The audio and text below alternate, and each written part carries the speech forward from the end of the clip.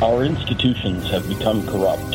Unconstitutional agencies are infringing on your rights. What will it take for you to open your eyes to the tyranny at hand? You're an American, born with unalienable rights, yet those rights are being trampled every day by unelected busybodies. Your liberty was secured by strong men and women of yesterday. Are you willing to let it slip away? You're listening to the Dangerous Info Podcast with Jesse James. Jesse James. Come on, Jesse. I'm ready right now. Time is a wasted.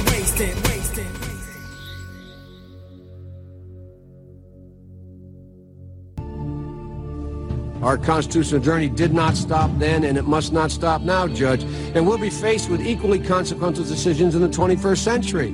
Can a microscopic tag be implanted in a person's body to track his every movement? There's actual discussion about that. You will rule on that, mark my words, before your tenure is over.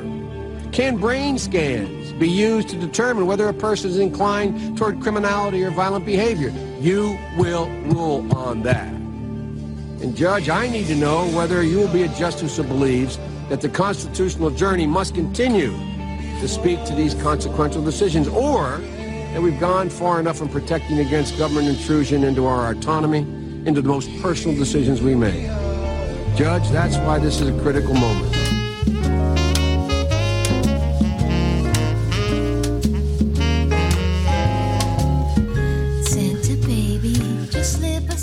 Oh, yeah, everybody. It is Monday night.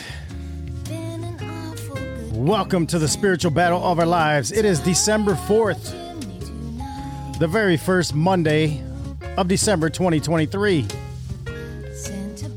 Welcome to the spiritual battles of our lives. Yes, once again, you know what?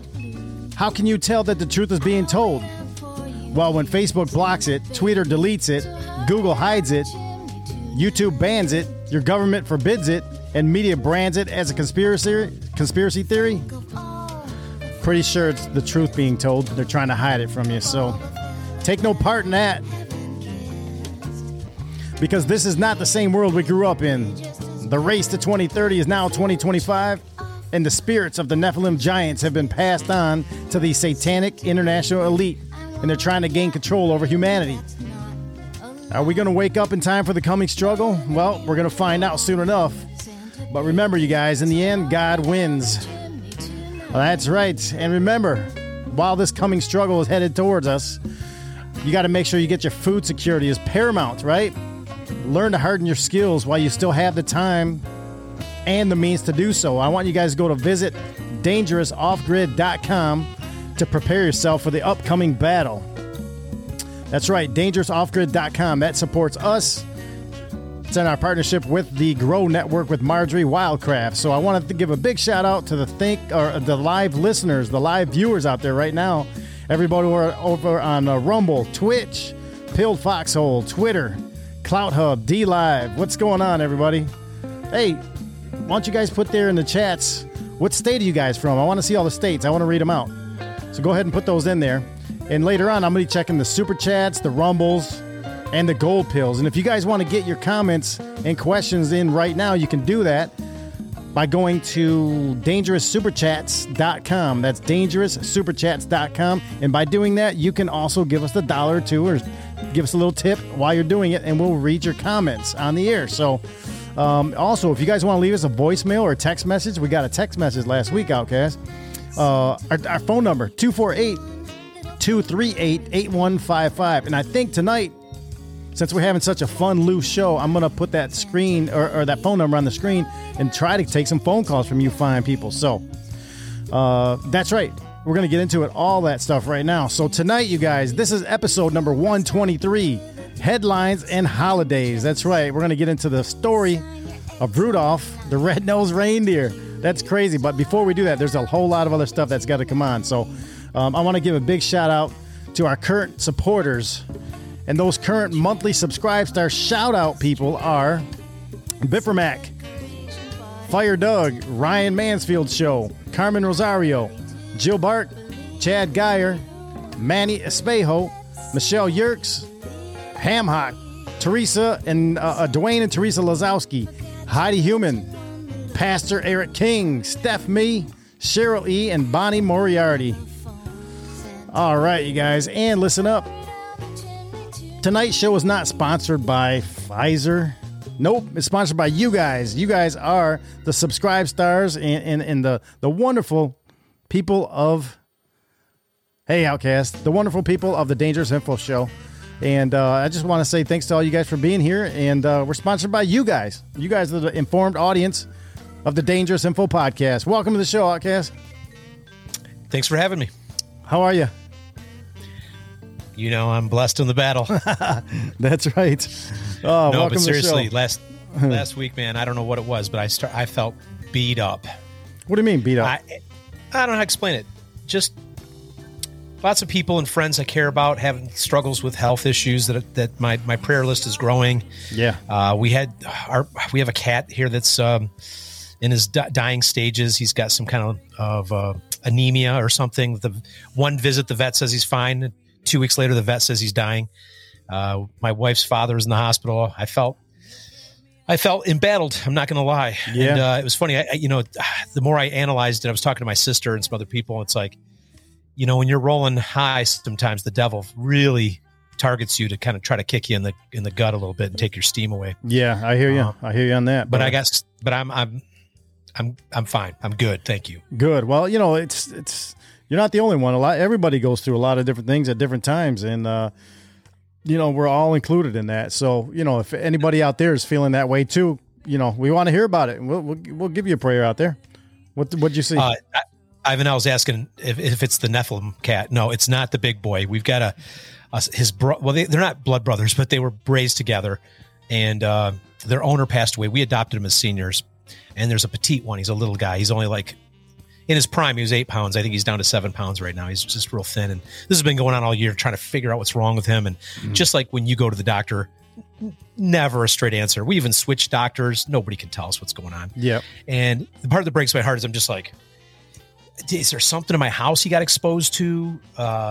You know, I stopped using, the yard treatment services and stuff. The Roundups and the glyphosates and all that but stuff. Was it still residually there? I don't know. Well, I know that EMF drives some pets crazy too. You know, we got to be careful with so much things now.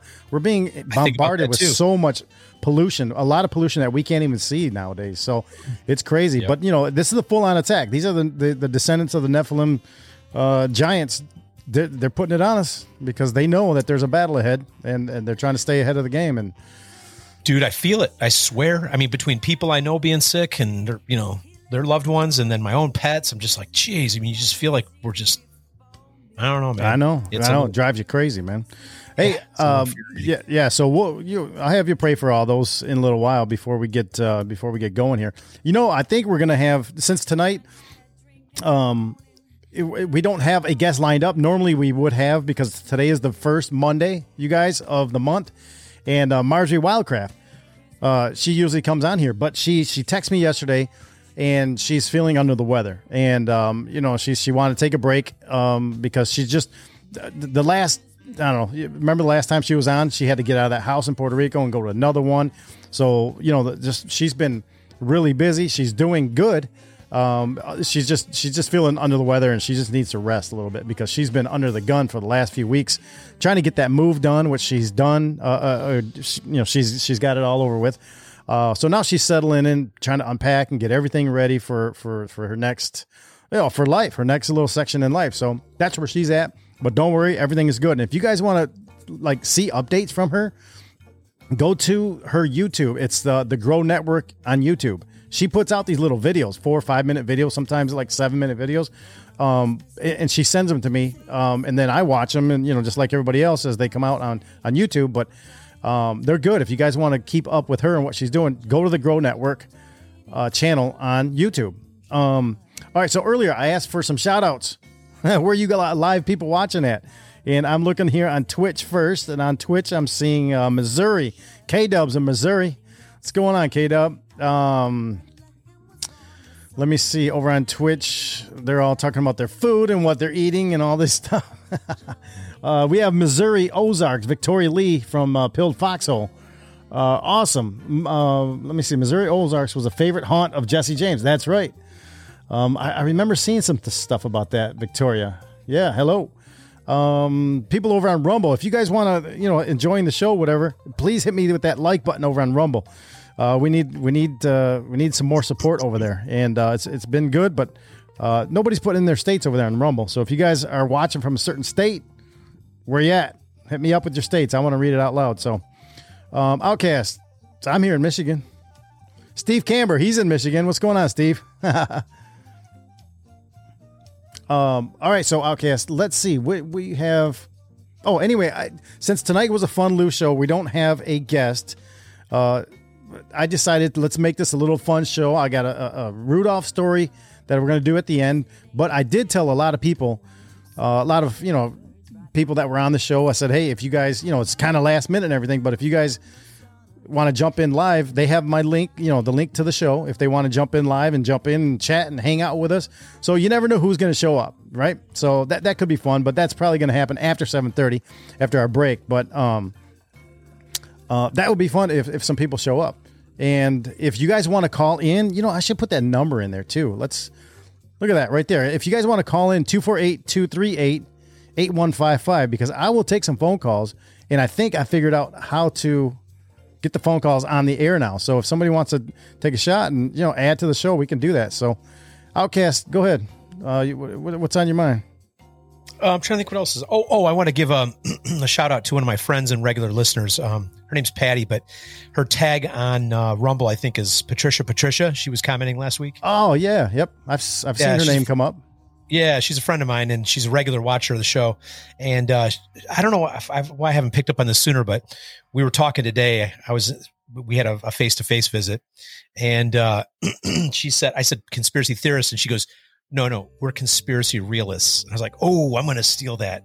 So I want to give her props. If we start using the term conspiracy realist around here, Patricia gets the nod for that one. Awesome. Like it. No, it's good. I like that. She really enjoyed the episode with Biffer Mac. She was pretty moved by that whole thing. You know what? So, we got a lot of feedback. Looks like your camera froze up there for a second, but it looks like we've got a lot of feedback, Outcast, from last week's show with your brother, Biffer Mac, because that was a lot of crazy stuff he went through.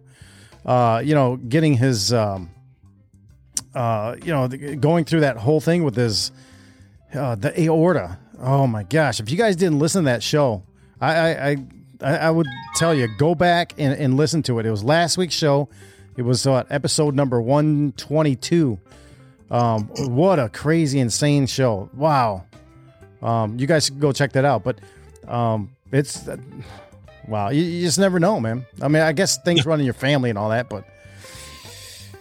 We know not the day nor the hour. Yeah, there you go. Not only Christ's return, but we're our trip ends, and Yeah, I don't know, man. I'm just looking up here right now. We have a few things that we're going to be talking about. And if, like I said, if somebody comes in, they'll jump here in the green room, and I'll see them, and we'll pop them in. But next week, you guys, well, actually this week, but the next show on Wednesday, you guys know we're going to be live again Wednesday. You guys understand this? I want you to see that we're going to be live Wednesday at noon right here, Eastern time.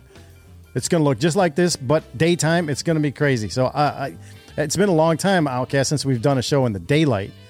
I'm used to dark, so I don't know what this is going to look like. I know my setting's going to look different. I'm going to try to make it look the same, but there's going to be too much light pouring in through these windows, and it's going to look a little different. But hey, Laura Singer, Dr. Laura Singer, she's coming on Wednesday, and the title of that show is Nephilim Strongholds, because we have some. Let me see. What am I talking about? We're talking about spiritual mapping. How does iniquity open the door to territorial strongholds? We're talking about the role of music and frequencies and all that. How does that affect us? What does the role play in the seed war that we're in? And how is the intersection of epigenetics, DNA, sound, and language advancing the Nephilim agenda? It's crazy because there's so much that they're doing that most people don't even realize who's in control of it. They just think it's part of entertainment or whatever it is, The real challenge for us, for you and I, is going to be, for the most part, to zip it and just let her do her thing, because I think she's going to tie it all together and put a nice bow on it, and we're going to have our minds blown. Yep. But I mean, you and I have so many questions, because as our faith and our understanding it just keeps expanding upon itself. We're hungry for more knowledge, and she's going to be bringing it. We're just going to have to put our listening ears on. Yeah, and that's the trouble. See, I have trouble zipping it and staying quiet. Me too. I need to shut the hell up because I end up rambling too much. And I find myself doing that in a lot. And there was one show, I forgot which one it was. Remember I told you, 2 weeks ago or something. Yeah, but I did it so bad. You said you felt bad about it. I don't even remember what it was now. It wasn't bad to me. And then I feel like that sometimes, and you're like, no, it's fine. And I think, it's good for us to evaluate ourselves like that. But, I think that's how we learn. We want to sound it out as we're learning about it. We want to ask the right questions. We want to share what we're thinking. That helps us kind of connect the dots in our gray matter up here. Yep. So, hopefully we got listeners who seem to appreciate what we're doing. And that's all that matters. And if they understand how we think, but I mean, I was just saying for myself, I'm thinking next week I got to be prepared to just let her roll. Cause I think she's going to string a lot of things together.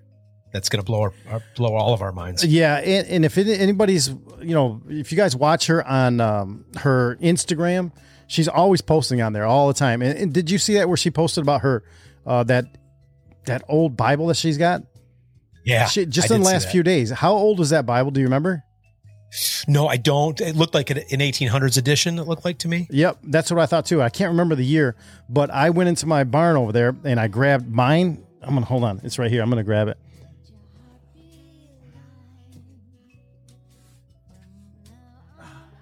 Oh man, look at this thing.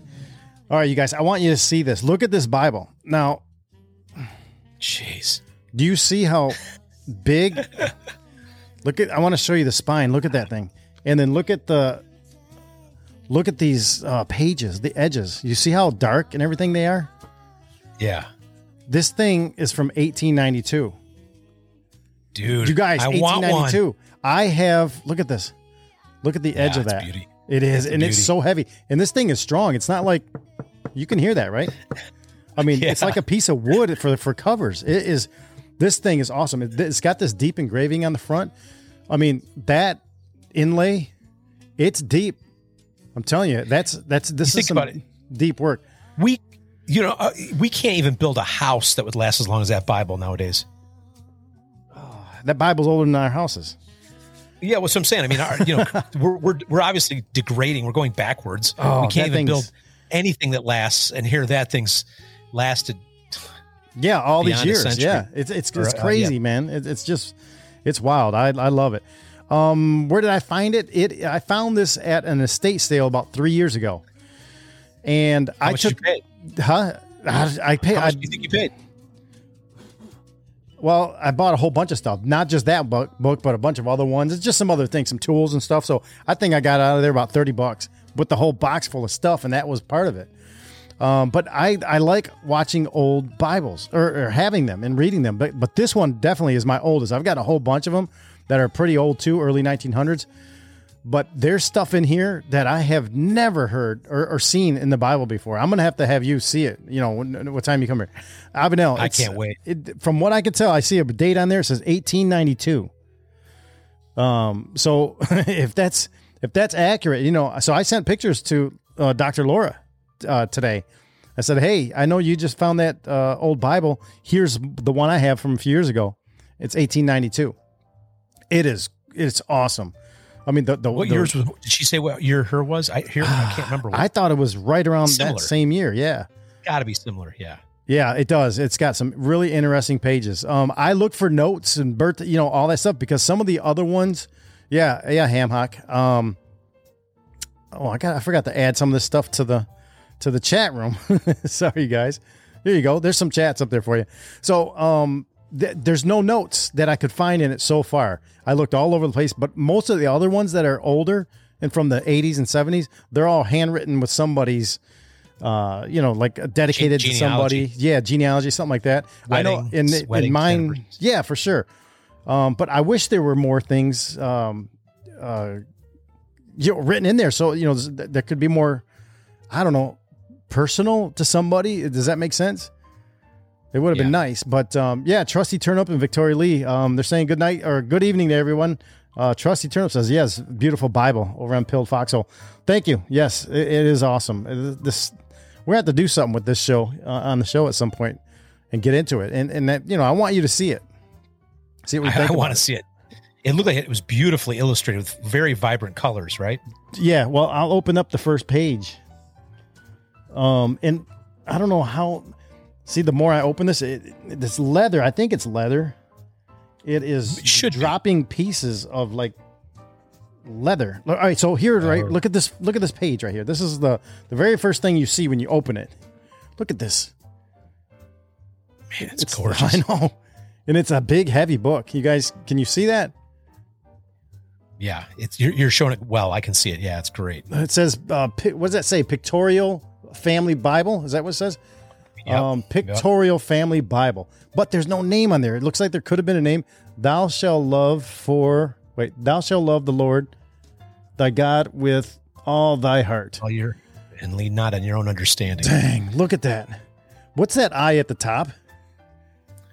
Yikes. You see that? Uh-huh. I don't know what that is.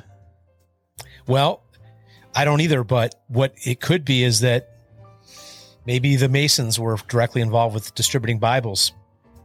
Maybe the Masons are directly involved with altering Bibles. Oh, they are. They're right. But so maybe I hope they didn't get their grubby mitts on this. But look at that. I can't believe it's still together. I mean, I'll have to show it to you guys. Maybe I'll put it on one of our social media accounts or something, because it's got that old, authentic look and feel and smell to it, Any more questions about that? Let's see. Go ahead. Oh yeah. Any extra books in it that I doubt there would be, but anything, did you spot anything unusual? Yeah, there's totally, there's spots in there. I'm not going to go through. It's too dark in here. That talks about it being, how to interpret this towards these type of people. And it has that for a lot of different groups of people. I saw one about, I think, did it said Jews or Judaism or something like that. I mean, it's got a lot of outside things that we normally see in these other Bibles. It has like sort of how to do things. Yeah. Tribe of Judah, maybe. It could be. Yeah. Yep. The term Jew doesn't come in until about the 1700s, and that's a modern term so that comes from Judah. Then. Judeans. Yeah. Yeah. But I know it's got something all about that. So, good to see everybody over there. Pill Foxhole. So, Outcast, let's get into a few things. We have 7:30 is like just about on us, man. Why don't we go on our break? You want to do a prayer before we get going?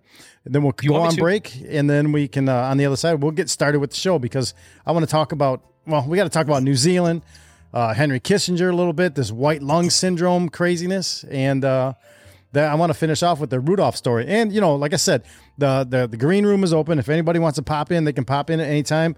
Anybody past guests that have been watching, that are watching right now, if you guys are out there watching, like I said, I put the link out. You guys know the link to get in the show. If you want to pop in to say hi, do it. This is going to be a loose kind of show, and we're just going to have fun with it. So, on the other side, we'll see if anybody's got that. So, all right, Outcast, if you want to give me a prayer for everybody before we go into this break. Okay. Dear Heavenly Father, Yeshua, Lord Almighty, the one who was and is to come, the great I am, Lord, we love you, and we thank you for the love that you've shown us. We thank you for your mercies that are made new every day. We thank you for the compassion that you show for your children. We thank you for making us in your image, Lord, which is a symbol of our inheritance into your kingdom if we choose you back as you've chosen us. We thank you, Lord, for your daily provision and meeting us in our need right where we're at. We thank you for knowing us better than anybody else on this planet knows us, because you knit us together in our mother's womb and you know the number of hairs on our heads. We thank you, Lord, for speaking to us in those unique and subtle ways that only we would know it's you speaking to us. And we thank you for your prompting, subtle and bold in our lives. Sometimes you give us a little nudge, and sometimes you give us a push towards the doors that you open, and you avert us from the doors that should be closed. Lord, we thank you for your encouragement and blessing us, blessing the world. But we thank you for having your way in the the nations of the world, our local states and cities, our households within our families and our life projects. We invite you in, Lord. We ask for you to ordain everything that we do. We know that if you've ordained it, nothing can stop it. So guide us into the footsteps that you'd have us go in, Lord. We thank you for being involved with Jesse and I in our friendship in this podcast. We thank you for the extended family that this podcast represents, people all over the country and even the world who tune in to listen to the like-minded people pontificate and seek you and try to understand what is going on in the world, Lord. We ask that you give us revelations like we've never had before. We ask that you give us wisdom and discernment like we've never had before. We ask that you give us compassion for other people and you heal us of our pain and trauma from our past so that we can be set free of our rebellion towards you and other people, and we can let go of our grudges and our resentments and be set free, not only setting ourselves free from the grudge, but setting the other person free for who we're holding the grudge against. May you run rampant through every aspect of our lives, Lord. And you know what? Lord, we pray right now, we're asking for prayers for all the leaders of the world, the good ones and the bad ones. There are good ones that are being falsely accused and persecuted and imprisoned.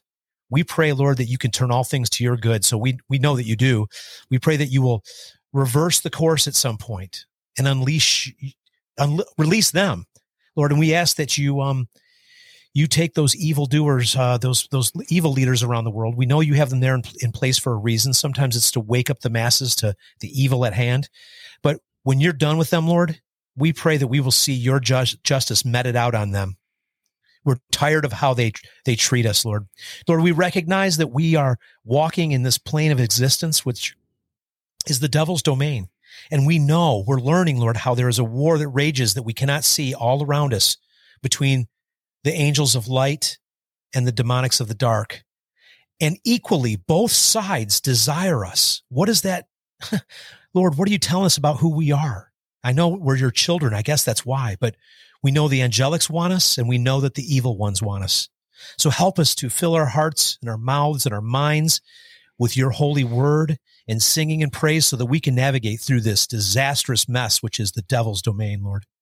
Lord, we seek to know you. We seek to have you involved in our life, and we invite you into this podcast. Lord, for anyone out there who's hurting in any way, heal them. Come to them right where they're at and encourage them to get on their knees, repent of their sins, and submit to the authority of Jesus Christ and be set free in that. For your burden is light and your yoke is easy, and your yoke steers us onto the straight and narrow path. You are the lamp at our feet in that path, and that path is going to take us to the narrow gate. Lord, do not let us go through that wide gate that all the fools are running to. We are your remnant, and let us stand up boldly just as that. In Jesus Christ's holy, blessed name, we pray all these things. Amen. Amen, brother. That's right. We are the remnant warriors out here. Oh, that wasn't too long. No, it was good. Jack Pine Savage says, amen, amen, brother. Yes, sir. Let's go to break. You guys, on the other side of this, we're going to get into a lot of different things. New Zealand stuff, Kissinger stuff, this COP28. There's just a lot of stuff. The white lung, it's craziness. But anyway, I'll be checking all the stats here. The pilled foxhole, the gold pills, if you guys have any of those, Rumble rants. I'm also going to be checking in. The phone lines are open. I'll be checking in on the super chats too. So this is the Dangerous Info Podcast, you guys. On the other side of this break, we're going to kick it all off, all right? We'll be right back after these short words. Be right back. Merry Christmas, Merry, Merry Christmas from your Kmart Christmas store. Save on sweaters and on hats, bowling balls and baseball bats. Cameras, TVs, bikes and plants, goldfish, bath toys, slippers, pants. Mirrors, dresses, perfume, socks, toasters, roasters, robes and clocks. Candy, records, films and toys at Santaland for girls and boys. Christmas smiles light every place at Kmart's Christmas saving place. Go get vaccinated. Now. Now! Before it's too late. You're gonna die in there! All of you! You are gonna die! You'll never defeat the human spirit! You'll never defeat God! You'll never win! Never! Never, ever, never. And this is where we get tested. So rejoice to God Almighty for this animating contest of liberty.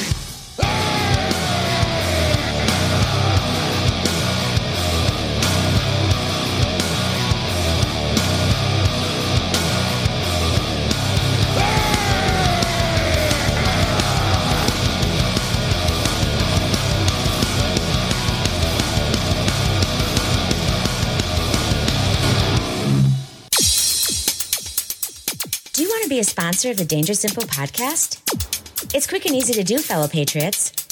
Simply go to subscribestar.com, buzzsprout.com, or any other support choices listed in the description of this episode and join us today. We aren't beholden to mainstream media narratives because we aren't mainstream media. If that's important to you, then we need your support to continue to grow and spread the message of free speech and the truth. We are just one small show out here competing with these globalist-funded, script-reading shit shows. We aren't down with dystopian nonsense. We're down with freedom-loving, liberty-seeking patriots like yourselves. We are the Danger Simple Podcast. Please join us today. Stay dangerous, my patriot friends.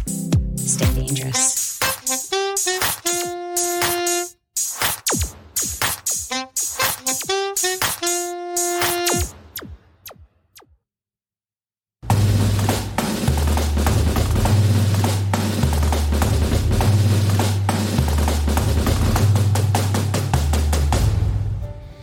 All right, you guys, welcome back to the show. Episode 123, Headlines and Holidays. Oh, does this music here, Outcast, put you in the mood a little bit? No, but that Kmart commercial did. Wasn't that awesome? Oh, man, they had it all. They did. What didn't Kmart have? Kmart had it all. And you know what? I don't know if you noticed, but I've been playing old Kmart commercials all through November, and I'll be doing it all through December too, because it's awesome. Love it's it. a nice kickback and or throwback, and reminds me of being a kid. Me too. So a lot of people really like to have the or see that. Ham Hocks, this Blue Light Special. Everybody's saying amen, amen to your prayer there, Outcast. Trusty Turnup on Pilled Fox. Oh yeah, she's digging it. Victoria Lee, she's bobbing her head on along. Yep, having a good time, everybody. So Alex Jones was right again. Amy says, or anything Amy. Good evening, everyone. Fire Doug is here with her too. Cheryl E, what's going on? Nice flashback. Yep. So they're digging it. Yes, Cheryl E, Patriot Grammys on. Finally made it. Yes, sir. So, they digging our flannels, Outcast. Anything Amy's digging our flannels. But it's flannel season. That's wear them every day. $11.99 JCPenney's Black Friday special. Awesome. There you go. I think I got you beat with this one, like a $10 one or $11 one. Nice. I have a memory of Kmart when I was a kid. Remember those plastic guns that shot the little yellow BBs? Yeah, they hurt. Yeah. Yep. They didn't hurt that bad, did they? Oh no, there was little welts and stuff, but no, they were fine. There was some kid had one out of the package, and we had it all loaded up. And I remember just like shooting it in the air, like everywhere, like down over the aisles. Oh yeah, just shooting. And then all of a sudden, this storm employee comes running around the corner. He's like, "Hey, who's doing that?" And we all went, like a bunch of kids. We all went scattering, evacuating the toy aisle because we were just having our moment of chaos with the toys over there. Oh, that's funny. Over there at Waterford on Dixie. There. Oh yeah, I know the one. Yep, that was a good one. I used to go to that all the time. When they slap you in the eye, like Hammock saying, they that's when they hurt. Bowling balls and bowling bags too. Yep. I know. I saw that. That was great. That's awesome. I probably have that bowling ball bag in my basement right now. I remember, those round clothing racks with all the shirts and stuff on them. Yeah. I would hide in there. And my mom would get so mad. And I guess one time she's like, I'm going to teach him. So I jumped in the middle of there. All these ladies are peeking through, are looking through, shirts and everything. And I'm just hiding in there, right? Having a great time because you're all insulated with all the clothes. But you can see people's heads going by and stuff. But they didn't realize you're in there. But my mom knew. She decided to let me sweat it out. So I think I eventually I came out, she told the store manager or whatever. And she goes, hey, this is my memory. Okay. It might be wrong. It might have been a different way, but I remember being taught a lesson. And I kind of panicked in there when I was a little kid. So I came out because nobody came looking for me at the time, like normal. So wait. She knew you're hiding there. So she made her way to the front door, told the manager, and then you were sitting there waiting for her to show up looking for you. Yeah, I thought she was just going to, jump in there. I thought, oh my gosh, did she leave? Did she leave me or something? But no, I was being taught a lesson. Nothing wrong with that. Awesome. Yeah, that's man. fun. When you're a little kid and you think you got left somewhere, man, that's panic. You just. I miss going to Hudson's. Hudson's, I had such a great time as a kid at Hudson's. There were 3 floors. Downstairs where you went and got there was all the men's gear and men's clothing and the tickets for the concerts. You go down there to that ticket outlet thing, and then upstairs were all the bedding and the curtains and all that, the houseware stuff. I used to run through there and jump on all the beds, and I just had a great time. And then go through all the drapes and all that were on the wall. Oh yeah, but also with all those places, from Montgomery Wards to Kmart and all that stuff, that has a keen memory for me because I was always on the hunt for Star Wars figures. Yeah. There's always that harder to find one. So you'd be like, you go in those places, you beeline right to the toy aisle and you're like thumbing through the racks looking for, Yoda, Chewbacca. Whoever's the hard one to find at the time. And another funny thing, we were in Montgomery Wards once when I was a kid, and they had like a section of rock t-shirts. And they had a Grateful Dead T-shirt with the skeleton with the roses on the head. Mm-hmm.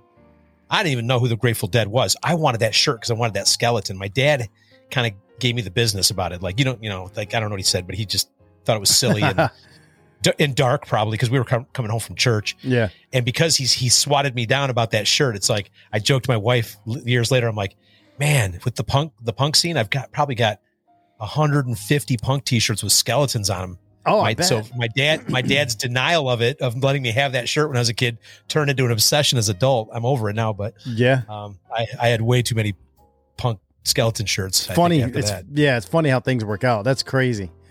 Wow, yeah, we're talking about cap guns on the over here on Twitch and all the fun stuff when we were kids. I like all that stuff. So yeah, riding the escalators too.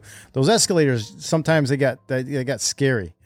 Victoria Lee says, yeah, I did that too. I never see kids do that now. Yeah, we don't see kids do that kind of stuff, but I don't really go out to these stores anymore. Dude, I just had this revelation this morning. I have a couple schools right down the block on either end of my blocks, right? When was the last time you saw a school bus? There's one that picks up the kid across the road from us. But I swear it feels like I'm in the Twilight Zone. It's like everything since COVID, it's like, are there kids anymore? Yeah. Where are they? Everything's weird. No, that's crazy. Sense. That is crazy, man. They're on the bottom side of that Stranger Things thing that we're living here. Oh yeah, it was funny as we were watching the Stranger Things again before the kids went back to school, back to college. Just last month or whatever during Thanksgiving and all that, and before in October, or whenever they were here, we were watching it again. We there's 4 seasons. We watched all the way through 3 again, and we started 4. But we're like halfway through 4 again. That was pretty good. I like that stuff. It reminded me, all the scenery and all that stuff just reminded me of being a kid in the 80s again. There was no cares about anything. It was nuts. Yeah.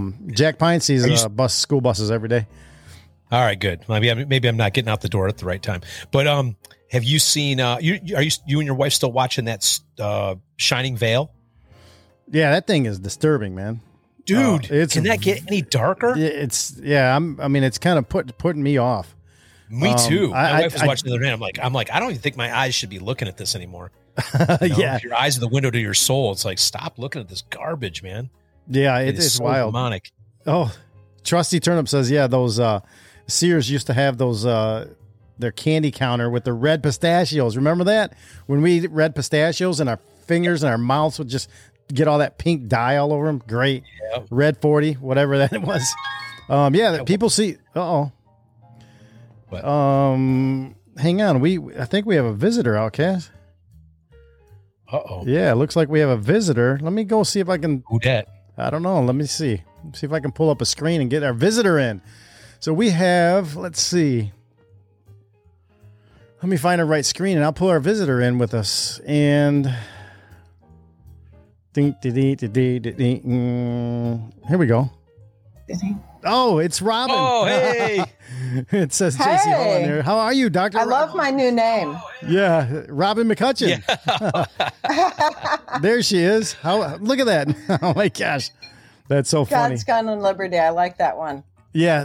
That's our friend JC Hall. I actually sent all this stuff to him today, too. So I don't know if he's going to show up. But how are you doing? It's December's here. I'm great. How are you guys? Oh, having a good time. We're just reminiscing about old things and seeing, before we get into the show, which, we're I guess we're not doing that right now, but we're just having a good time reminiscing and talking about old things and listening to some Christmas music. Well, I loved your Bible. I thought that was so spectacular.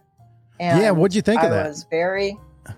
I thought that was so cool. I'm really curious what passages in that old Bible are different from the Bibles that you use today, that we have today. Well, there's now you're putting me on the spot. Let me see if I can fold this down. Sorry, no, it's all right. No, no. I'm going to put on my shot glasses here.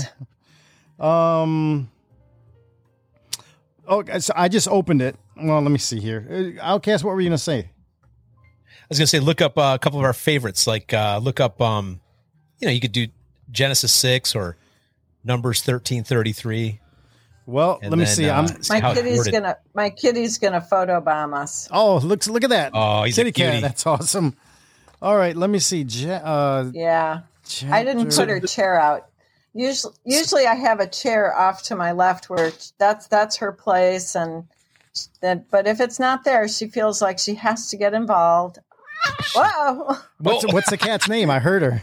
That's awesome. Why'd she take off? What spooked her? The cat's name is Kitty.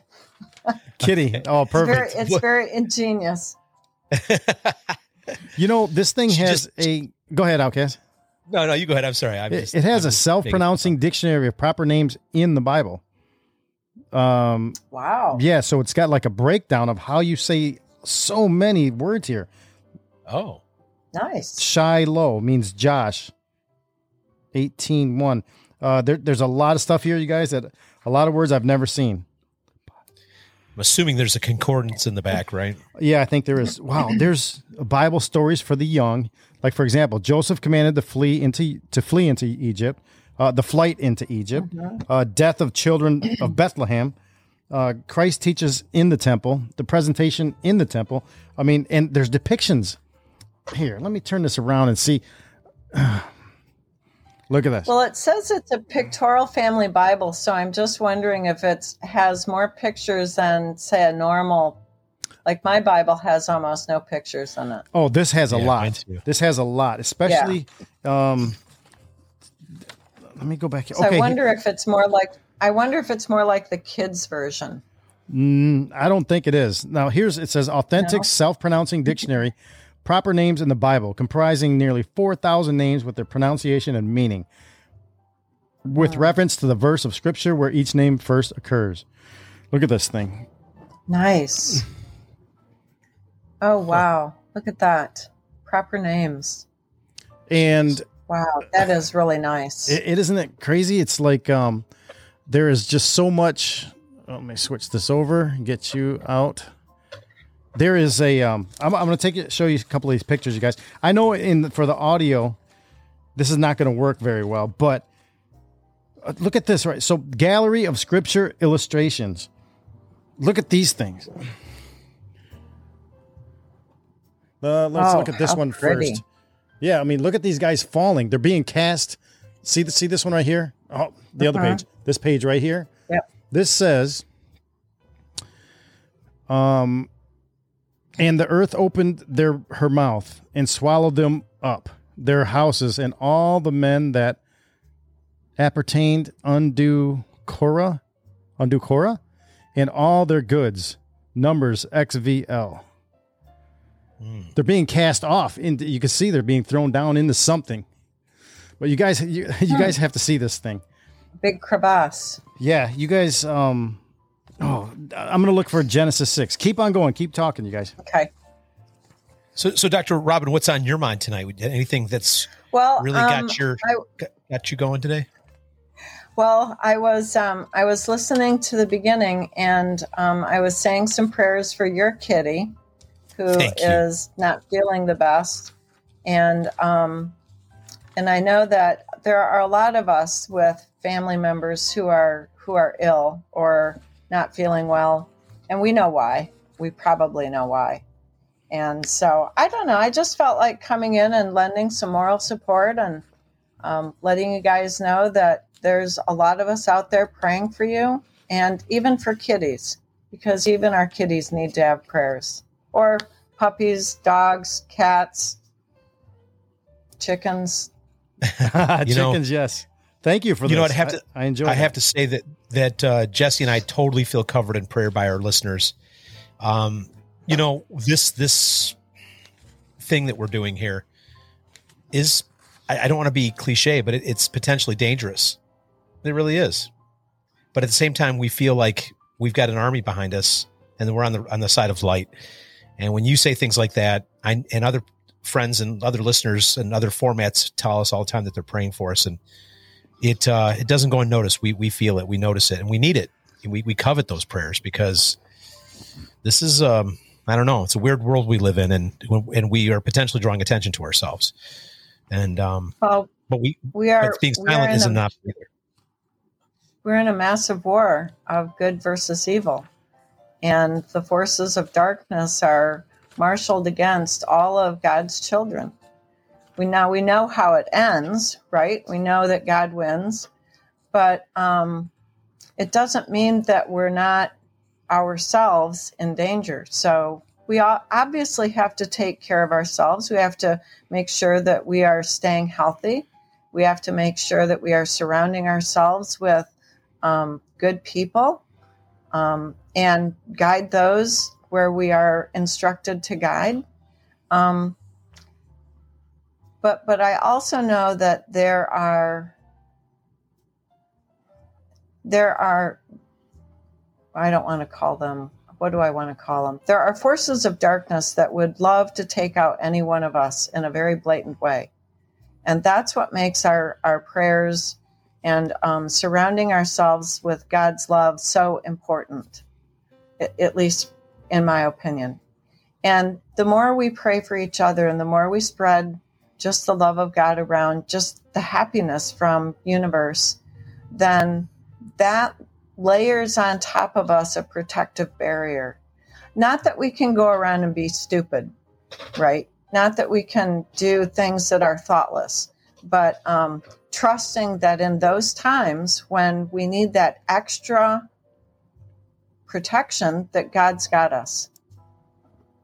Amen. So, Amen. Yeah. Anyway, those were my thoughts when I was listening to the start of the show, and I know that there are hundreds and millions, there are billions of people out there who, all of us are God's children. Yeah. There might be a few that aren't, but I'm not really including them. Lizard people. Yes. We're trying to expose them. Yeah. Although they could, there's nothing wrong with praying for lizard people. Right. We want to convert them back to use a prayer or too. Well, it's funny you say that. I was having this discussion earlier with some friends too, and at work, there does seem to be some genetic clues in the Bible about a seed war. But Jesus says the second Adam said, anyone who comes to the Father through me has access to the Father, right? So what he's saying is, I don't care what your genetics are. I don't care if you're a lizard person or whatever you are. I don't care. If you want to change your heart in repentance and come to the Father through me, you can be welcomed. That's the game changer that the devil couldn't foresee in the message of Christ, and when he came and died on the cross and was resurrected. Am I making sense? It's a very interesting thing. So like there's many of us out here that probably technically have Nephilim DNA, right? And that doesn't matter. It's not a death sentence. It doesn't mean that you're cast into. It says in the Bible that Jesus came to save the entire world. And you're right. We're all brothers and sisters here. What's interesting too is that I think I said this on the show before, but Paul refers to the body as a tent. Ephesians says that we were chosen before the foundation of the world was even created.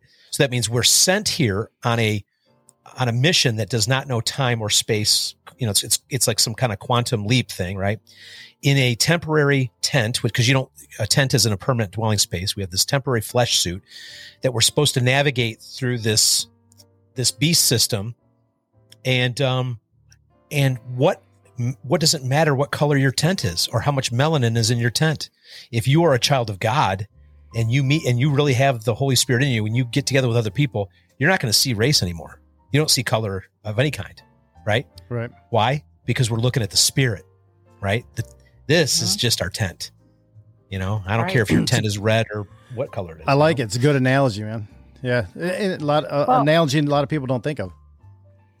No, and it's the Matrix. I mean, they want us divided by race. They want us divided by, and if we united, I mean, I know our listeners know this stuff, they're savvier, but if we are united in love through Christ, yeah, and we don't care what we look, what color we are, what gender we are, whatever, none of that stuff matters anymore. That is the most dangerous thing in the world to them. There you go. They got to be freaking out if we come together in love. Yeah. Like Dr. Robin was saying a minute ago, right? Yeah. That has got to be terrifying to them. And even more terrifying to them, it seems to me, is that we are all choosing to do this. We're not being forced to do this. Right? We're walking into this with open arms and open hearts. I think I read just the other day that one of the co-founders of BLM was saying, hey, this whole BLM movement isn't what we thought it was, and I'm throwing my support behind President Trump. Yeah. I saw that. Yeah. He's he's taken a lot of heat from all the other chapters of BLM too. Right. Well, of course he is. Yeah. But of course he is. But that's a good thing, because that means that there will be more people with whom he's associated or who know of him, who will maybe take a step or two back and go, what did you see? What did you observe? What was told to you that didn't make any sense anymore? I mean, how did you figure out the lie? Right. Right? Yeah. And so I think in this time, this is the greatest revealing of truth that this earth and our humanity has ever seen. I think when we get to the other side of what we're going through, we're going to look back and we're going to say, we're going to be able to point out all the miracles where God stepped in and took over, where we didn't know that's what he was doing, but that's exactly what he was doing. And, wow, it just kind of gives you the shivers, because look, we could have been born in any time period, but we were born now. We are here now as warriors of the light, warriors for God. And yeah, maybe my tent is, not quite as physically fit as it used to be, but we all have our voices and we all have the love in our hearts for our fellow humans. And that's all we're supposed to fight with. Mm-hmm. We're not really supposed to pick up swords. Now we can if pressed to, but this fight is supposed to be done with love and kindness and happiness and joy. And those are things the other side just can't fight. Right. At all. And you notice so you watch them. Comfy. Yeah, and I agree with you. And you notice the other side, and I don't mean to make brushstroke statements like this, but people who are lost right now, they are particularly miserable. They are in a very dark place. They are missing the party, so to speak, because they've chosen to, for lack of a better description, align their thinking with how the Matrix wants them to think, right? So they're trapped in this repetitive cycle of division and hatred and worry and fear and angst and anxiety. They can't get out of it, right? Everybody here, our listeners and the three of us here, we know as we press into the Lord and we feel him work through us, how liberating and how freeing that is. When I earlier in my prayer I mentioned the yoke of Christ. When I was younger, I thought I don't want a yoke at all. That sounds terrible. But then I realized that he's on the other half of the yoke, and he's making my journey easier because he's compensating for my weakness. Yeah. Mm-hmm. So once we get to that point, there's nothing that can stop us when we realize the freedom in Christ, and freedom in trying to do good in the world that is determined to do bad. You think about it, the God that we serve is the antithesis to everything that the world represents. Everything. Mm-hmm. And when you're young, you think, well, that's no fun. I want to be, the world's fun and God's square. No. Once you realize how dark the world is, you're going to realize, man, there's a lot of peace to be with the square kids, because this cool thing is not going anywhere good. Yeah. You can feel it just get darker and darker. I mean, just look at TV and movies. It's nonstop how dark it's getting. It went from being, haven't watched TV and movie in years. Don't. It's dark. It's sketchy. Unless you're in the mood to see stuff. Cause I'm looking at movies I saw my whole life and I'm going, oh, I never saw that before. Look at that. And they're giving us clues constantly. Mm-hmm. Yeah. You go back to the 60s and see clues in these movies. Maybe even earlier. Go back all the way to the 40s. Yeah. Yeah. But the thing that I think that a lot of people are missing is that having that close relationship with God means that you have a buddy to rely on. And for me, it allows me to go through my day happy. And that happiness spreads out like a ripple in a pond when you throw a stone in it. And, happiness is one of those things that you can give away all day long and you are never empty. You just go around being happy, spreading happiness, being kind, being nice. And in this particular time, I think that those people who can find that happiness, that peace that passes all understanding, that fills them up, then everything around them, even though there's a lot of bad things going on, that happiness will spread out into the world. And that's something that the other side can't fight against that.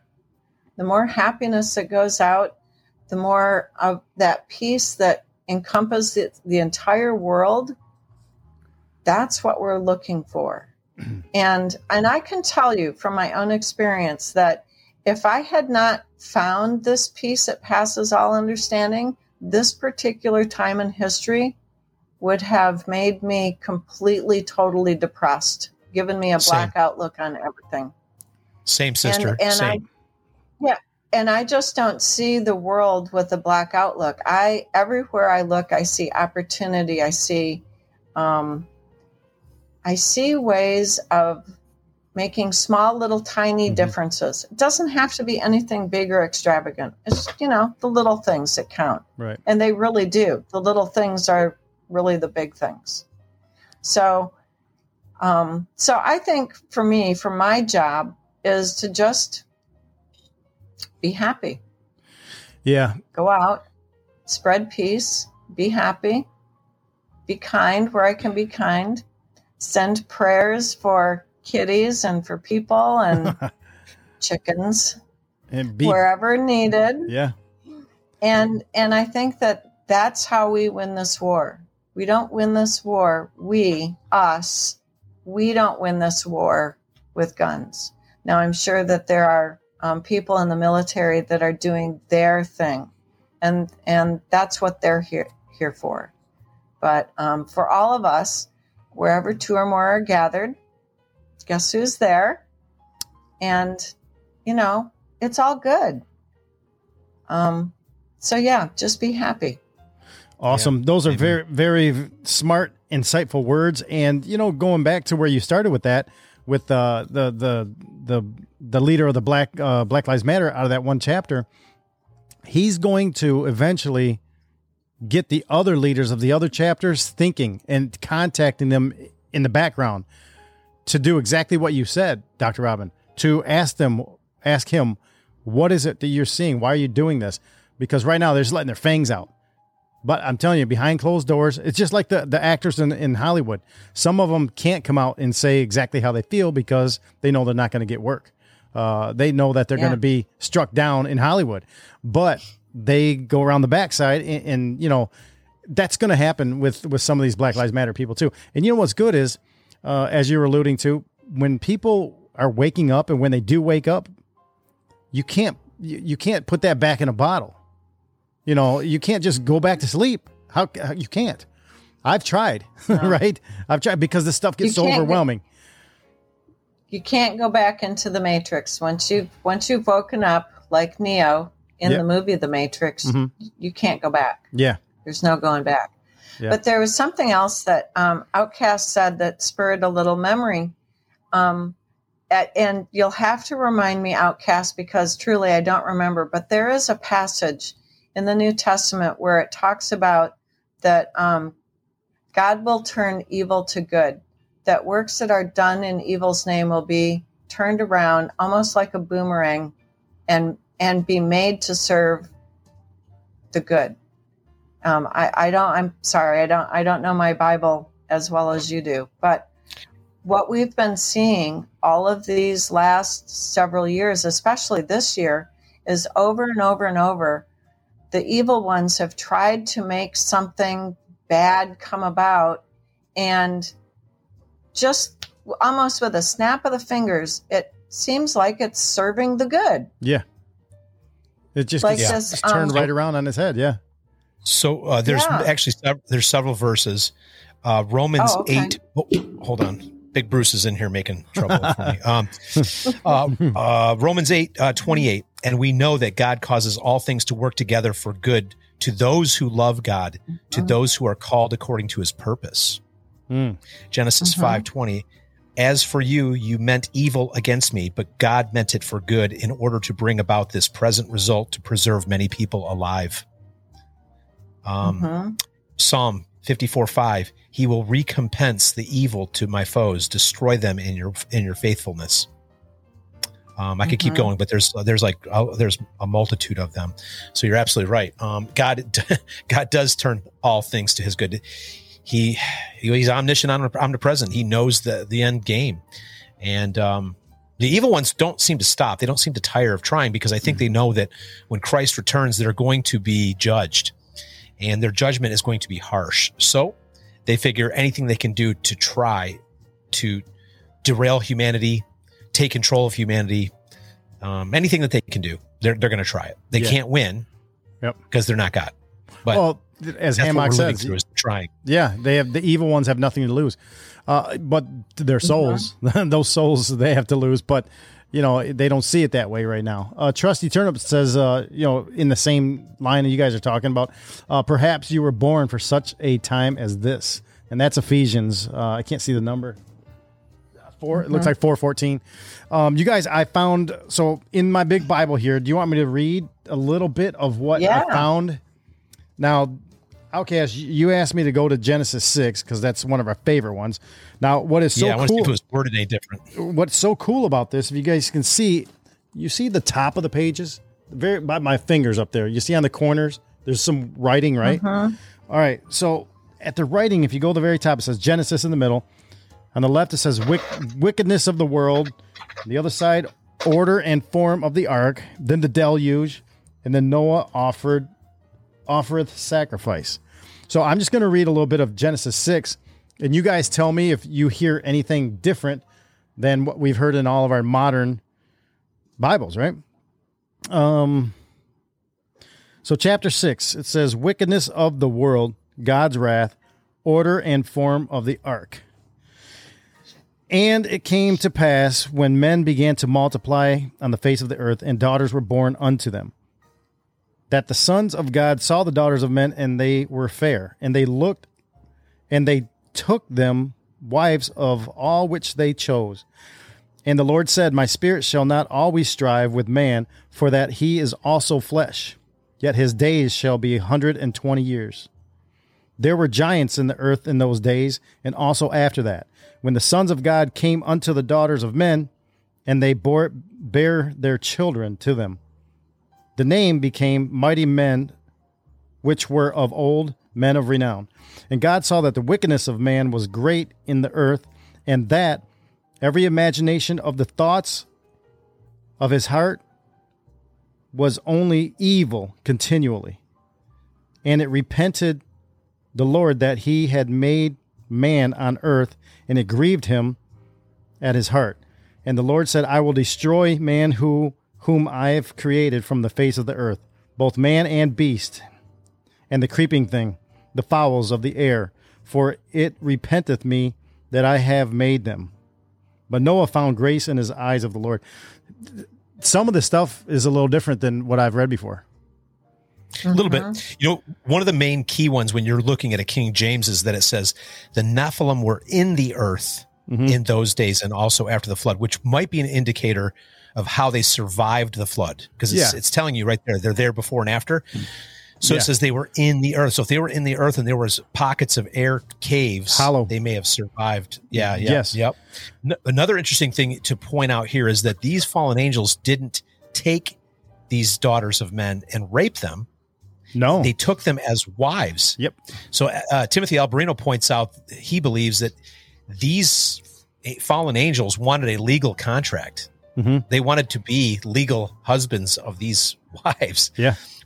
And then if you think about it, and this is also kind of more Alberino's talking than mine, but he says their fathers, these young women, their fathers were interested in the technology and the advancement that they could gain by being brought into this family of fallen angels.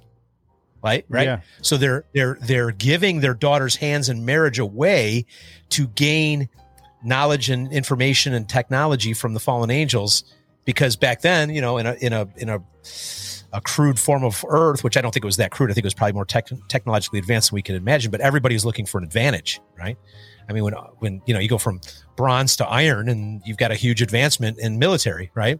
So if they were gaining knowledge from the fallen angels, they're like, yeah, okay, let's negotiate a deal. You can take my daughter's hand in marriage, but they wanted a legal contract. And then in Enoch, it says that they loved their giant children. So they didn't just want to be the progenitors of this genetic rebellion and just set them loose into the world to create havoc.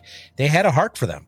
So even though they're the fallen angels and they left their heavenly post to do something they were instructed not to do, they still had love like a person for their kids.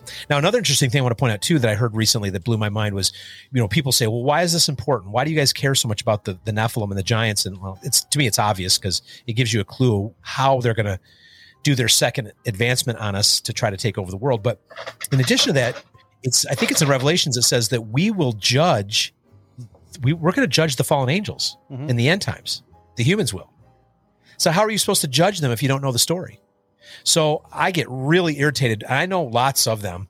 When you meet Christians who want to just bury their head in the sand and go, I don't really, we don't talk about that. And I don't, I see people and they just want to run from this story.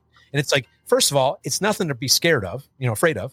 It's nothing. You need to know this story because then you're going to understand what they're going to try in the end times, which they're already doing right before our eyes. And lastly, if you're going to be counted among God's children, you may be in charge of judging them. So why are you running from wisdom? Why are you running from information? As a professor, I'm sure that you love to learn, right, Doctor?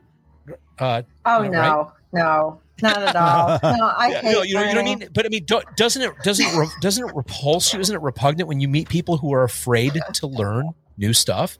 And here we are in this spiritual battle, and you can see how dark it is, and people want to run and hide. They want to stick their fingers in their ear and go la la la and run away. It's crazy. Oh, I think there's something to be said for how people were raised, and it's quite possible that people who would rather stick their fingers in their ears and run away and la la la. I don't want to say that they're afraid, but it's quite possible that the way they've been raised has been in such a strict manner that to accept any other story other than what they've been told or taught is abhorrent to them. Jarring. And it's jarring. And, when you are searching for the truth, when you are searching for truth with a capital T or truth with a little t, you have to start looking not only at what's going on around you, outside of you, but you also have to look at what's going on inside of you. And it takes a very brave person to be able to look themselves in the mirror honestly and be able to tell themselves the bare naked truth about themselves. It's a little bit like going down on your knees and admitting to yourself all the awful things about yourself, and then being able to say, I'm going to give it all to you, and then I'm going to be able to stand up, get off my knees, and go forward searching for that truth that's around me. Show me the things that I need to see. But it takes a very brave person. It takes a lot of courage to be able to be honest with yourself so that then you can turn around and be honest with yourself to your God. Does that make sense? A ton of sense. Yep. You're speaking right into my life with that. I've observed students who don't wish to hear the truth, even just about economics or about political economy, which is sort of an older version of economics. And they don't want to hear about it. They've been told by their family or their teachers or other professors that everything that I'm talking about in my classroom is bullshit or propaganda or brainwashing or, any of a dozen other descriptive words. They don't want to learn. They are actively dislearning. They're unlearning. And over the years, I've learned to recognize these students from a mile away. I don't hate them. I love them even more than I do the students who are throwing themselves into the learning. But what I have found is that the more light and love I spread around the people, the one or the two who don't want to learn at all, it generates within them a gentleness, a sort of a soft, squishy place where they can sit and finally maybe relax some of their barriers just a little bit. So maybe they ask a question or two. But this running away is I've seen it a lot. I've seen it a lot at universities. So it's not a big surprise to me that people would be raised up in a version of the Bible that is maybe a King James plus a couple of steps to the right or the left or whatever. They've been raised up in a certain way. Maybe their dad was a preacher and their grandfather was a preacher and their great-grandfather was a preacher, and they come from a whole family of preachers, and there's nothing that's going to dissuade them at all from thinking about Nephilim because they were never taught that, and Daddy never would have said that, and Grandpa never would have said that, and great-grandpa never would. Do you see what I'm saying? Yeah. They're so stuck and mired in their rut that they can't even see out over the edge of it. And that's okay. It's almost like I don't mean to be harsh, but it's a generational curse almost at that point. Well, doesn't it say in Proverbs that I will visit upon the children the sins of the father? Yeah. Yes. Yeah. So, how we raise our children is we are creating almost like carbon copies of ourselves. So our children inherit all of the good things that we are and all of the bad things that we are. Every day with raising a child is is showing that child how to be an adult in all the myriad facets of being a human, all of them, in ways that we can't even see until maybe our grandchildren start coming along. And Jesse, this is a warning for you. You won't figure out where you screwed up until your grandbabies come along, because that's when you'll see your children doing with your grandchildren what you did with them. Yeah. And it won't become apparent until you won't be able to see it until you see it, because you can't see it now. I've never heard anybody else say that, but it makes a ton of sense. That's interesting. Well, you can, if you want. My dad. I'm just thinking back. If you think back and put that in reverse, how did we interact with our grandparents, and with our parents stuck in the middle? You know, so but you know, the way you're talking, Robin, is going forward to something I can't see yet. Reversed. Yeah, I mean, I can't see that yet. I can see, you know, with my grandparents, but I can't see it going forward yet because it's just you don't know what you don't know, right? Well, exactly. Yeah. You were just warned. She just she gave you a heads up. Well, they better like guns and all that stuff, because that's. Oh, they will. They'll have a great time.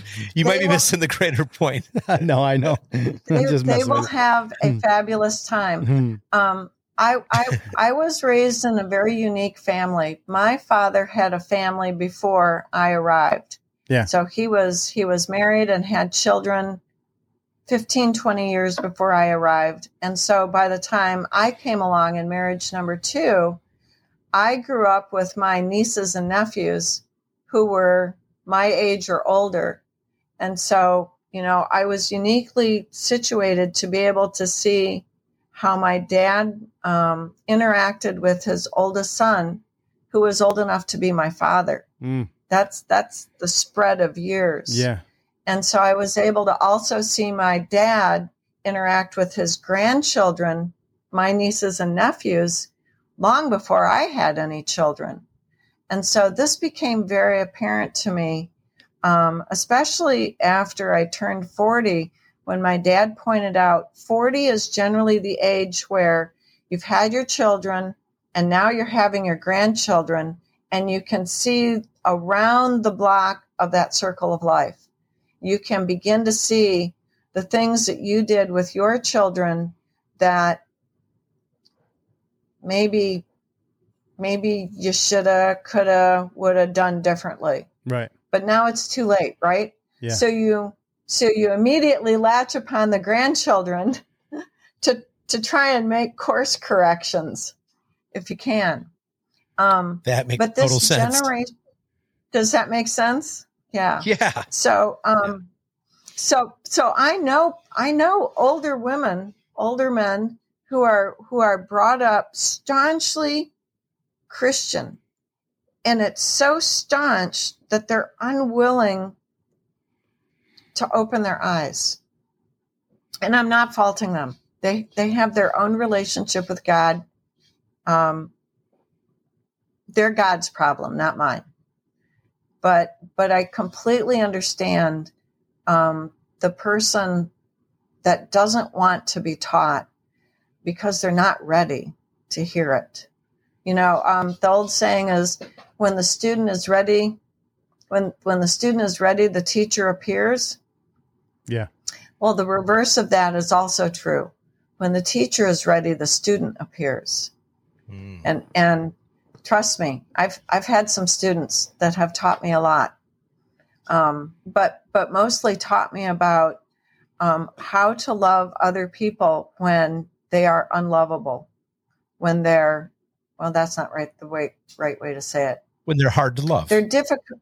They're hard to love because generally the person who is standing in front of me and is hard to love is so much like myself that I detest them. Wow. Oh, yeah, I've had that too. Really deep. Dr. Yep. Robin, I know exactly what you're talking about. There's some people I'll clash with, and it'll dawn on me that I'm clashing with them because because they're so much like me. Yeah, because it's you.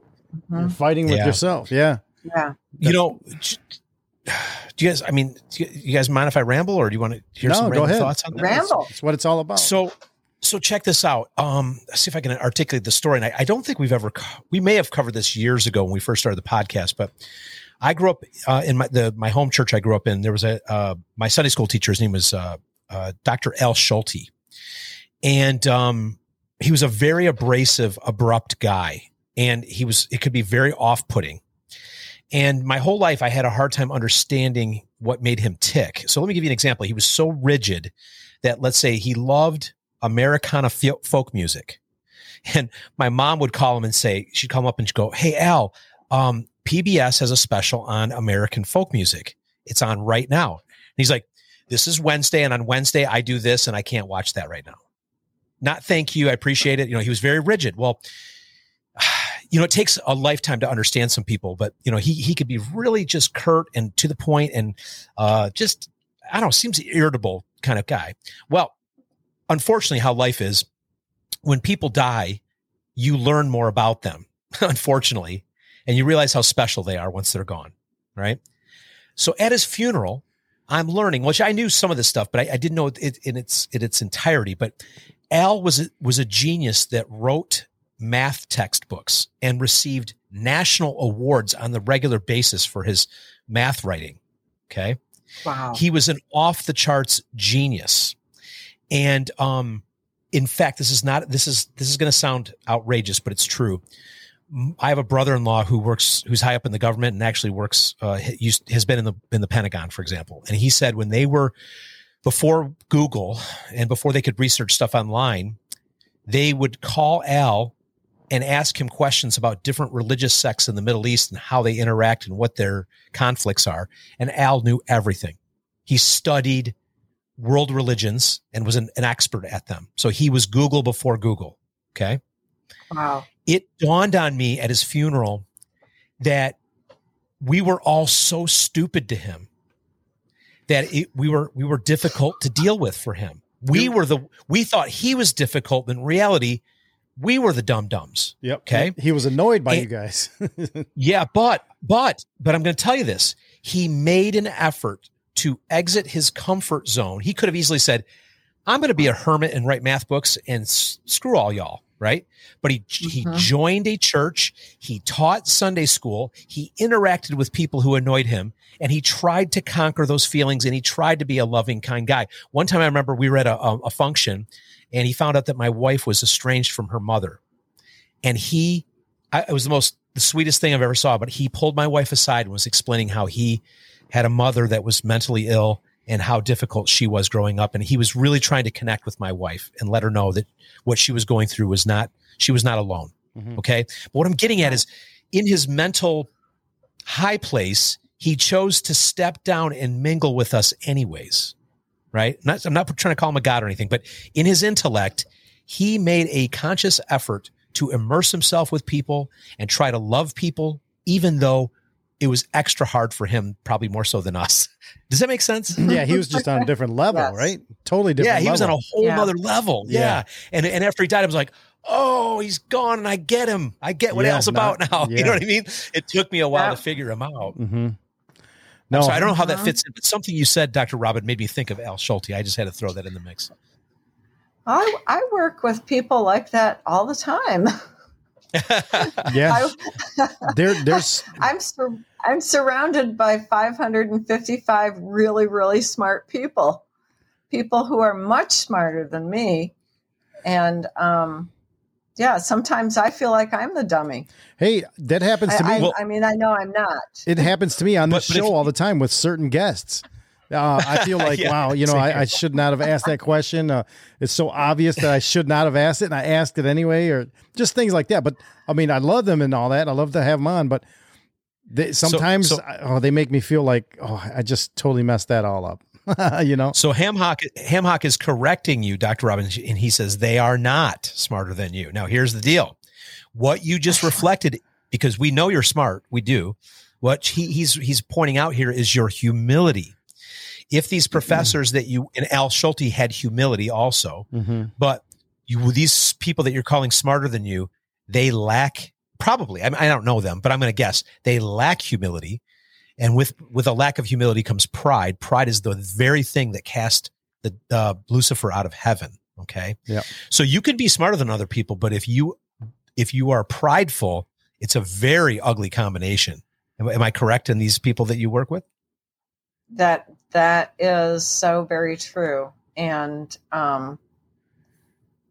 you love them anyway, right? One of my favorite professors at Wayne State, who's now retired, I used to call him Captain Picard because he looked just like Captain Picard off of Star Trek. In fact, I called him Captain Picard so often with my children that when I was defending my dissertation, and this gentleman was on my committee, my daughter, as I was introducing my children to him, reached out her hand to shake his hand, and she nearly called him Captain Picard. That's awesome.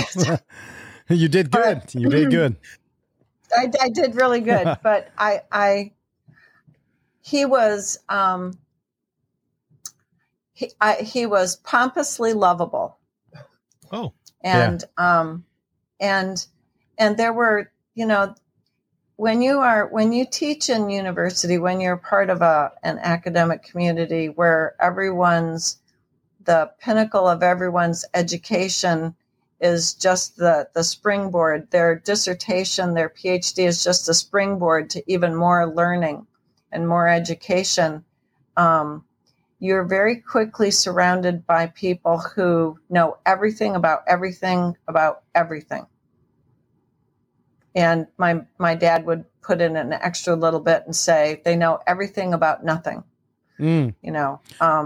Because you can if you're focused on one tiny little piece, you can know everything there is about that teeny tiny little piece that turns out to be nothing and irrelevant anyway in the whole scheme of things.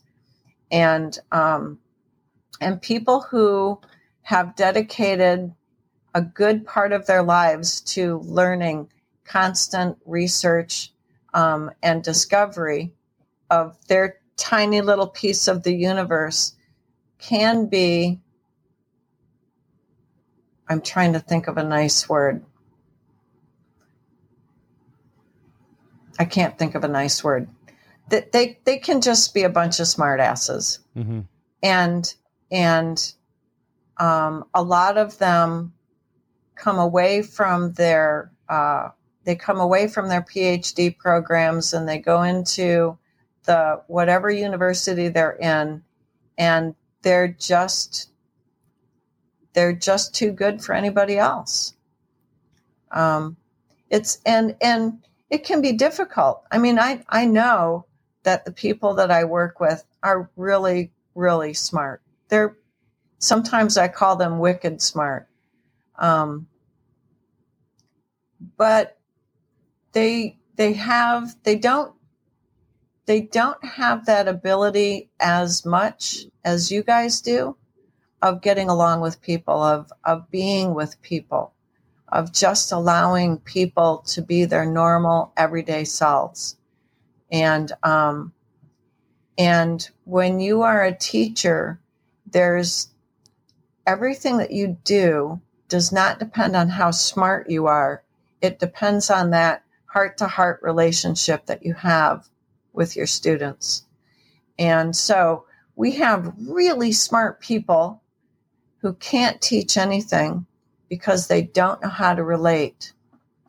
They don't know how to relate not only to people their own age, but they don't know how to relate to people who are half their age. Mm. They don't know how to relate to people who are 20 or 30 years their senior.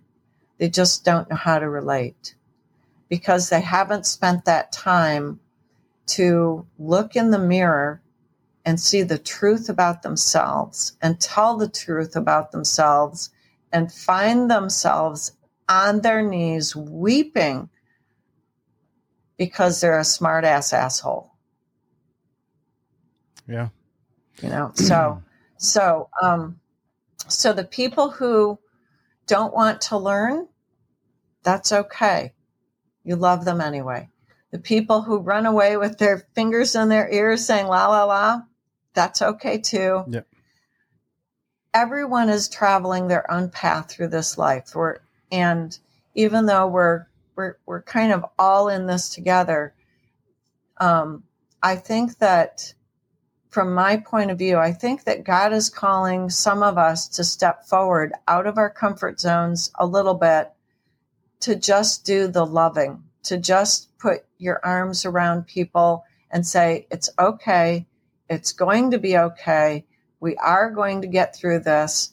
I know it looks dark, but let me show you some of the light parts about what's going on right now. Let me show you some of the pieces where you can kind of feel like you're winning a little bit. And when the gentleman who was one of the co-founders of BLM came out and said, I think we're being screwed by the Democrat Party, basically, and I think my smart vote is to go with Trump, I was taking a win. I thought that was a great piece of light and love of news. And every day we're seeing these pinpricks, you in your backdrop, you've got snowflakes coming down. It's like snowflakes of happiness coming down all around us. Mm-hmm. And if that's what we focus on, that's what we're going to see. And all of the darkness that's around us it's just going to go away. Yeah. Whatever it is that you're focused on, that's what's going to become large as life. And so focusing on evil generally tends to be a bad thing, in my opinion. Mm-hmm. So I like to focus on the good things, knowing that the bad stuff is out there anyway. Amen. Does that make sense? Yeah, it totally makes sense. Yeah. Okay. You know what you're making me think of too is it's extra exciting when you see somebody. Right. What's that? Yeah, Hamhock says. I said Hamhock is right. He said each human contains a soul. Focus on that. Mm-hmm. Mm-hmm. Well, I was going to say is the reason that the guy from BLM is such a thing to celebrate, and it's whenever I see this, I love it. When you see somebody breaking away from the paradigm that they were shaped in. I don't know if that's the right word, but yeah, that's the right word. Molded in or something. Yeah. He's from the the African American of the Black community. He's probably been raised with these ideas, and he's been indoctrinated in them, and he still chose to go against the grain and say something highly unpopular. You can tell that person is now becoming something new. Yeah. That's always something to get excited about whenever you see it on any front. Sorry, Jesse. And he's becoming more based with what he knows. He's opening up his mind because, like you said, he's probably been force fed so much garbage, like we all have through our whole lifetimes. Mm-hmm. But when you step past that and you can see beyond that, okay, now you're coming back to where you can kind of see everything in play. I think that's where he's doing. I think that's where he's heading. Mm-hmm. Yeah, it's almost like you're watching somebody transcend what's been put on them, mm-hmm. and that's like you said, that prick of light. That's always exciting to see. I'm relating it right now. I'm thinking about my new church, and I don't want to trivialize this by any means because what I'm about to say is absolutely 100% true. But it is a very mixed, culturally mixed congregation, more so than anything I've ever been in before. And the fact that everybody just genuinely loves each other, mm-hmm. it feels revolutionary on a spiritual level, right? Yeah. Everybody there is breaking because, let's be honest. If you were African American, you'd have plenty or black. I know Jesse, you might not like that term. If you're black, I think black people don't even like that term. Yep. If you're black, you don't want black people like that term. Yeah, I'm sorry, I didn't mean to use it. Bad habit. But I said they like that term. Well, some do, some don't. Yeah, I've heard some black people go, "Don't say that. Just call me black. Just say black." Yep. Yeah, just call me black. Yep. But I think that black people have they're within their right to have racist feelings towards white people. And I think that white people they feel like they have every right to be racist towards black people based on what they see on the news. There are, what's the word I'm looking for? There are stereotypes that if you want to latch onto those stereotypes, you can find justification for those divisive feelings. But when you see people saying, I am done with all this garbage. Yeah. Let's come together. That That is, man, it's a game changer. Well, so Sister I'm seeing a Verita's- correlation with this guy leaving Black Lives Matter to make this statement. He's a pariah in their community now. Yeah. Hats off to him. That takes a lot of strength to do that. Yeah, it'd be a good guy to reach out to and say, hey, look, you're welcome to come and talk with us. I mean, welcome to the party is what we're saying. You know what I mean? Welcome to the show and have a good time because we've been waiting for you, and it's like you're saying there too, Outcast. You're talking about your pastor, Gabe, your new pastor. Hopefully we can have him on here in a couple weeks. That would be great to meet him. And you were talking earlier about how it made me think about Sister Verita, Compton disciple, Compton conservative. She is out there doing her thing. She's been on the show before, and that you kind of explained her and her mindset. It's like, look, I'm not Republican. I'm not Democrat. You guys can't touch me with any of these words. I just know the true meaning of why we're here and what we're supposed to do, and we're doing it. She doesn't let all this color and race and all this nonsense get on her back. None of us should be doing that. You know what I mean? They try really hard every day. They go after her and try to get her to align her thinking with, what's the word I'm looking for? Racial identity politics. So they try to get her to align her thinking with the Republican Party because Trump asked her to speak at a rally one time. And she just says, listen, I'm a child of God. Yep. Stop trying to put me in trying to pisionhole me. Yeah. And she doesn't swear. She calls them neck bones, which I think is hilarious. She goes, so get off my page, you silly neck bones. Yeah, that's funny. I got to get in the habit. I'm going to use that one more. Yeah. Neck bones. We got to get her back on. She was awesome. I know, she's a blast. I talk to her fairly on the regular. But it's not just the young men from BLM that you can look at and say there's a spark of light. It's also things that the mainstream media is trying to push that never come to fruition. Like for instance, this white lung contagion, which is a common cold. I noticed that percolating right around Thanksgiving. I want to say it was kind of percolating a little bit. Yep. And then it popped up again somewhere around the 29th or the 30th. And it's not going anywhere. No one's latching onto it. No one's being afraid of it. And there's another big light. When people stop being afraid of what the mainstream media is pushing, the mainstream media has totally lost control of the story. They don't control the narrative anymore when we stop being afraid. Dr. Robin, I was thinking about this same exact thing today. And, what came to mind about it was that it appears to me that people are tired of anyone or anything that steals their joy. Right. Mm-hmm. And what does the news do? It steals your joy every time. Yeah. Now in the past, stealing our joy is how they herded us into a particular direction, stealing our joy and making us angry and fearful. But now people are just like, I'm exhausted. I cannot fear anymore. I cannot be any more, right. So I'm going to turn you off because I can't take anymore. And then I think I think you'll agree. They're spiraling, trying to figure out, well, what's the next thing we can come up with? Because they have the same playbook. Right. They don't have anything new. What can we come up with to make them fearful? Well, how are you going to make them fearful if they're not listening to you anymore? They tuned you out because you're stealing their joy. Yeah. Am I being redundant? I think you have made a good point here. I think, we went through 2020. So we had the year of COVID, and then we had the year of jabs. And if you were still watching the mainstream media by 2022, you were exhausted from being fearful, just totally exhausted. And I think you're right, Outcast. I think people have been turning off the mainstream media by the millions.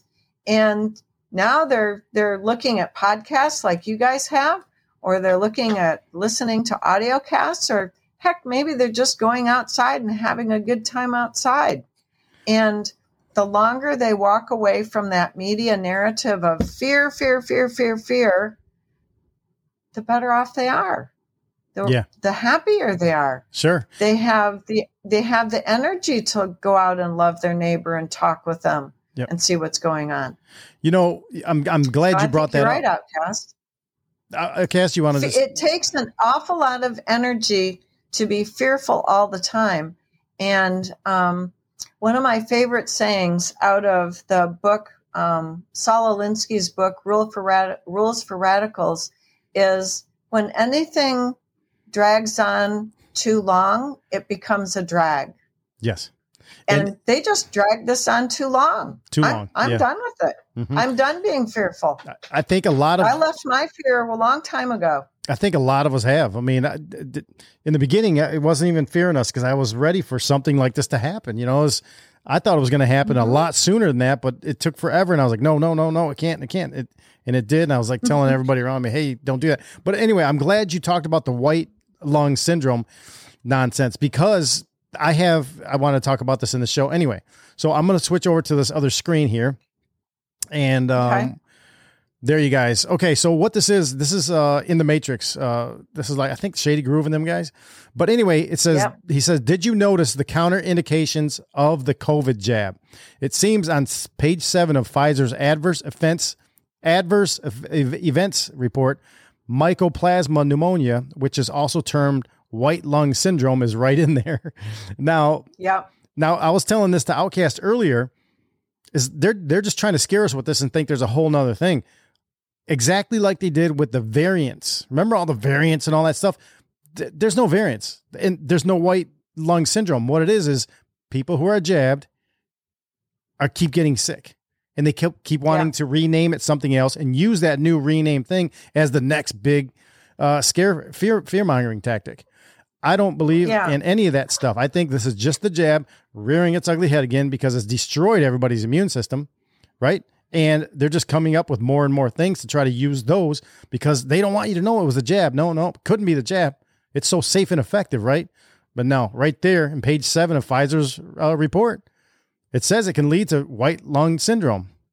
Take for it what you take from it what you will, but the more you know, consider sharing that everywhere. Well, but we know that there were fewer people took the second jab and even fewer took boosters. And the more the boosters rolled out, the fewer and fewer people took them. Yeah. And we've gone now enough time. It's been almost 3 solid years. We've gone enough time that I think the word is finally beginning to get around that some of those jabs were not very good. Look at the 2 whistleblowers in New Zealand who held a podcast a couple of days ago and explained how some of the batches of the Pfizer jab in New Zealand was connected to something like 20% of the deaths there.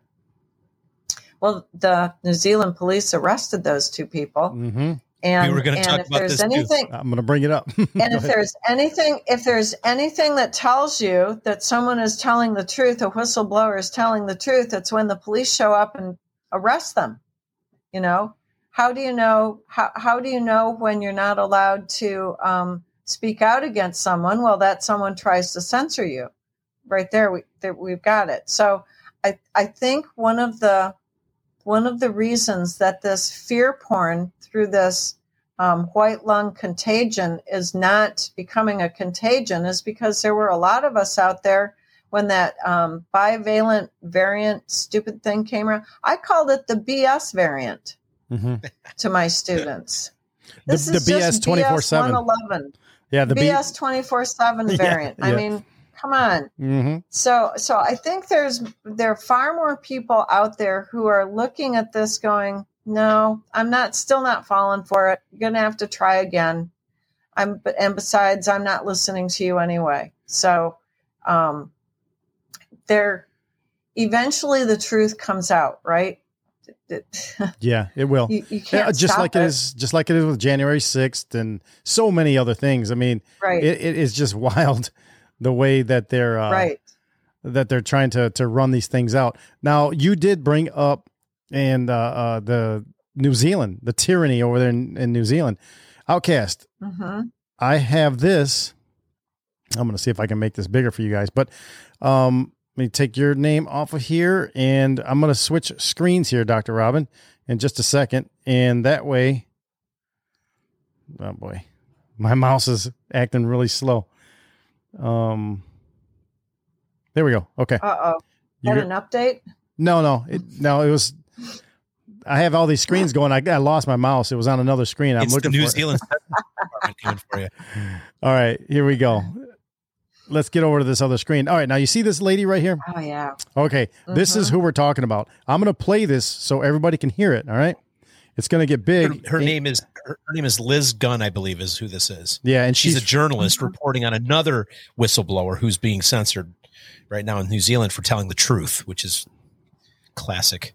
All right, let's see if I can open this up, and it's going to take off playing. I'm Liz Gunn, and this is an emergency call around the world from New Zealand. Today is Sunday, the 3rd of December, 2023. I'm out in the car that we have. I've had a call to say that the whistleblower who has put out the crucial information exposing the COVID lies, exposing the information that he had working for the Ministry of Health in New Zealand, has had his house surrounded by police at 2:15 today. It has been swarming with police. The time now is almost 5 o'clock. I have not gone public yet because I wanted not to inflame the situation. But why are the police there still? And this I heard 10 minutes ago. As well as that, 10 minutes ago, the second person who backs up that whistleblower, and one of the people who contacted me along with the whistleblower, has had her house now surrounded by police. So those two people are no longer available to talk to us, and I must put this message out to the world. I would remind the new New Zealand government under Luxon that you must get out the truths and show you are different from the tyrannical Ardern government. This is a massive challenge for you. This is where you show New Zealand what kind of a government you will be, and particularly you, Winston Peters. Winston, I came round to your house on the eve of putting the information out. I reached you by phone on message. I said, I have something very important to offer you. You got into government promising New Zealanders that you would stand up for what we call the freedom truth-telling movement, that you would put out a full COVID inquiry. The whistleblower tried to reach you as well. I gave him your number, and he said that he would give you all the information. We were both willing to give you the first drop and make you the hero politician of the world. We are still willing to do that, but I am calling on you, Winston. I am calling on you. Help these people. Make sure Luxon calls off the police. Make sure they are freed immediately. Make sure that this whistleblower is honored as a New Zealand hero for telling the people of the world the truth. The eyes of the world are upon New Zealand, Winston Peters. Not only that, on a personal note, Winston, you know, as I do, my father in the 80s stood by you when no one would listen to you, when you wanted to get the wine box information out. That involved a whistleblower. It was my father who advised Peter Williams to also stand next to you. And it was they who said to the braying press, wanting your blood, Winston should be honored for putting this story out. Well, here it is, karmically. Now I call on you to return that favor that my father did for you. And beyond that, Winston, I did an incredible interview for you at the beginning of the election campaign that helped you get into government. There is no doubt about that. I am asking you, Winston, show that you really meant what you said when you stood in this election and got all those freedom votes. Beyond that, New Zealand and the world, you must send messages to this new government under Christopher Luxon, care of the New Zealand Parliament in Wellington, around the world, demanding that the whistleblowers be freed, and me too, if they come for me. This is absolute tyranny. There are two things at play here. Yes, the Ministry of Health data is important to protect the privacy, but there is a greater importance. The greater importance is if a government is shown to be criminal, then it is absolutely essential that the people of that country find a way to expose that criminality. And that is what I have done here as a reporter, as a journalist. That is a journalist's role, and that is what the whistleblowers have done. That is what whistleblowing is about. This is major criminality on a level of Watergate. It's also major truth-telling, showing the world what has been done in terms of murder around the world. You either stand by these whistleblowers, or you are going to see this sort of tyranny come to your home, your door in future years. And if not you, the doors of your children. We will all be prisoners in future years if the world does not stand by and with and stand up for these whistleblowers. Help New Zealand. We are in dire straits if this new government perpetrates the tyranny and brutality of Jacinda Ardern's ghastly government. This is the challenge. This is when it really counts. Please help. Contact Winston Peters, care of the New Zealand Parliament. Demand that he stands up as well. It is crucial. It is crucial that they are freed. Oh, man. See, you guys, that stuff there is just, it's just wild. It's, that's deep. And the thing about New Zealand is we saw the tyranny come out of New Zealand during the whole scamdemic, right? But what you have to remember, too, is for years, decades, the elites, these global satanic elites, they have been building redoubts and building fallback locations in New Zealand. As far back as 2014, I remember, 2013. I remember hearing about that they're retreating. They're building these big, giant castle-type homes with these impenetrable basements, these safe rooms, because they knew in the future something was coming and that they would be the target of what was coming. We can see it unfold now after all these years. But for me, to see that New Zealand is this tyrannical in their government doesn't surprise me, because I always knew that these guys, these global satanic elite, are there. And I believe that they think that's the place that they're going to hide when all this goes down and people are out looking to tar and feather these officials and these elitists that are out there and, imposing these things on the good people. Yeah. Okay. I've heard that, New Zealand and Australia is like underground military bunker central. Oh yeah, that the elites have tons of tunnels all throughout that part of the world. That's their headquarters essentially. For some reason, I've heard that a few times. Oh yeah, and I've got a strange. I probably mentioned it a long time ago on the show. I don't know how, take it or leave it, but I'll just share it with you. A customer of mine was at a gem show, and she was a new age person. And she said that there was this guy and he had these massive crystals that would go for like $250,000 on his table. And she said, nobody there had anything like that. She goes, where are you getting these? And he said, well, I work for the Australian government and I'm underground a lot and I pull stuff up from underground. Yeah. And she just came out and asked me, she goes, is it true that, that they're pulling children out from underneath the ground right now and that they're dying when they see the light? And he goes, I don't know why I'm telling you this, but everything you've heard is true. Yep. Wow. Yeah, you said it here on the show before. It's amazing. Yeah. It's amazing what people are. I hadn't heard that one. Yeah, and that's a whistleblower right there who's didn't go big time like what's happening here, but hopefully that word gets around, because we know what's going around with these tunnels everywhere. But New Zealand, world central of these tunnels and what's going on, because the global satanic elite are there. That's where they're hiding at. They have redoubts there, you guys. Don't you think that there's going to be a little bit of the Streisand effect with these whistleblowers being so publicly arrested? I mean, they show up in the middle of the afternoon and they're there for 3 hours before they haul these people away. Mm-hmm. I mean, why didn't they show up in the middle of the night? Dr. Robin, do you have a theory? Because you're asking some really compelling questions. Well, I'm just, if New Zealand is the place, the fallback place where all these elitist lizard people are going to retreat to, would be the best way to draw the world's attention to it. Yeah. So you think it might be part of the plan? Well, I don't know. I'm. Well, you have to expose a little it. hazy on. You got to. I'm a little hazy on some parts of the plan.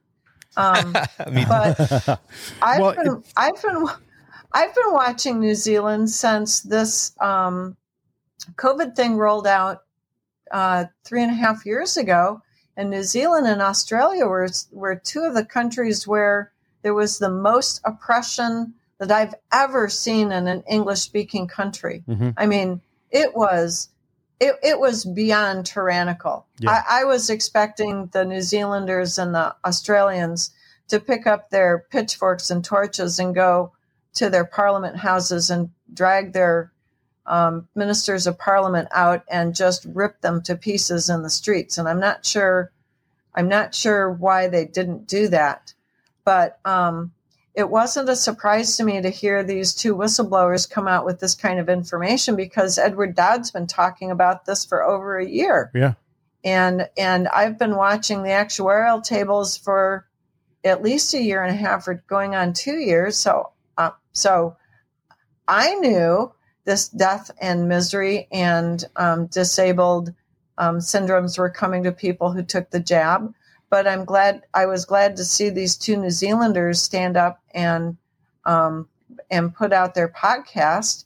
But I just think it's weird that the police would come and surround the first guy's house and then go surround the other gal's house, and they're still at this. Mm-hmm. And the lady who gave the brief little TikTok interview or whatever it was, Miss Gunn, I think I read that she was outside one of the homes that was surrounded by police.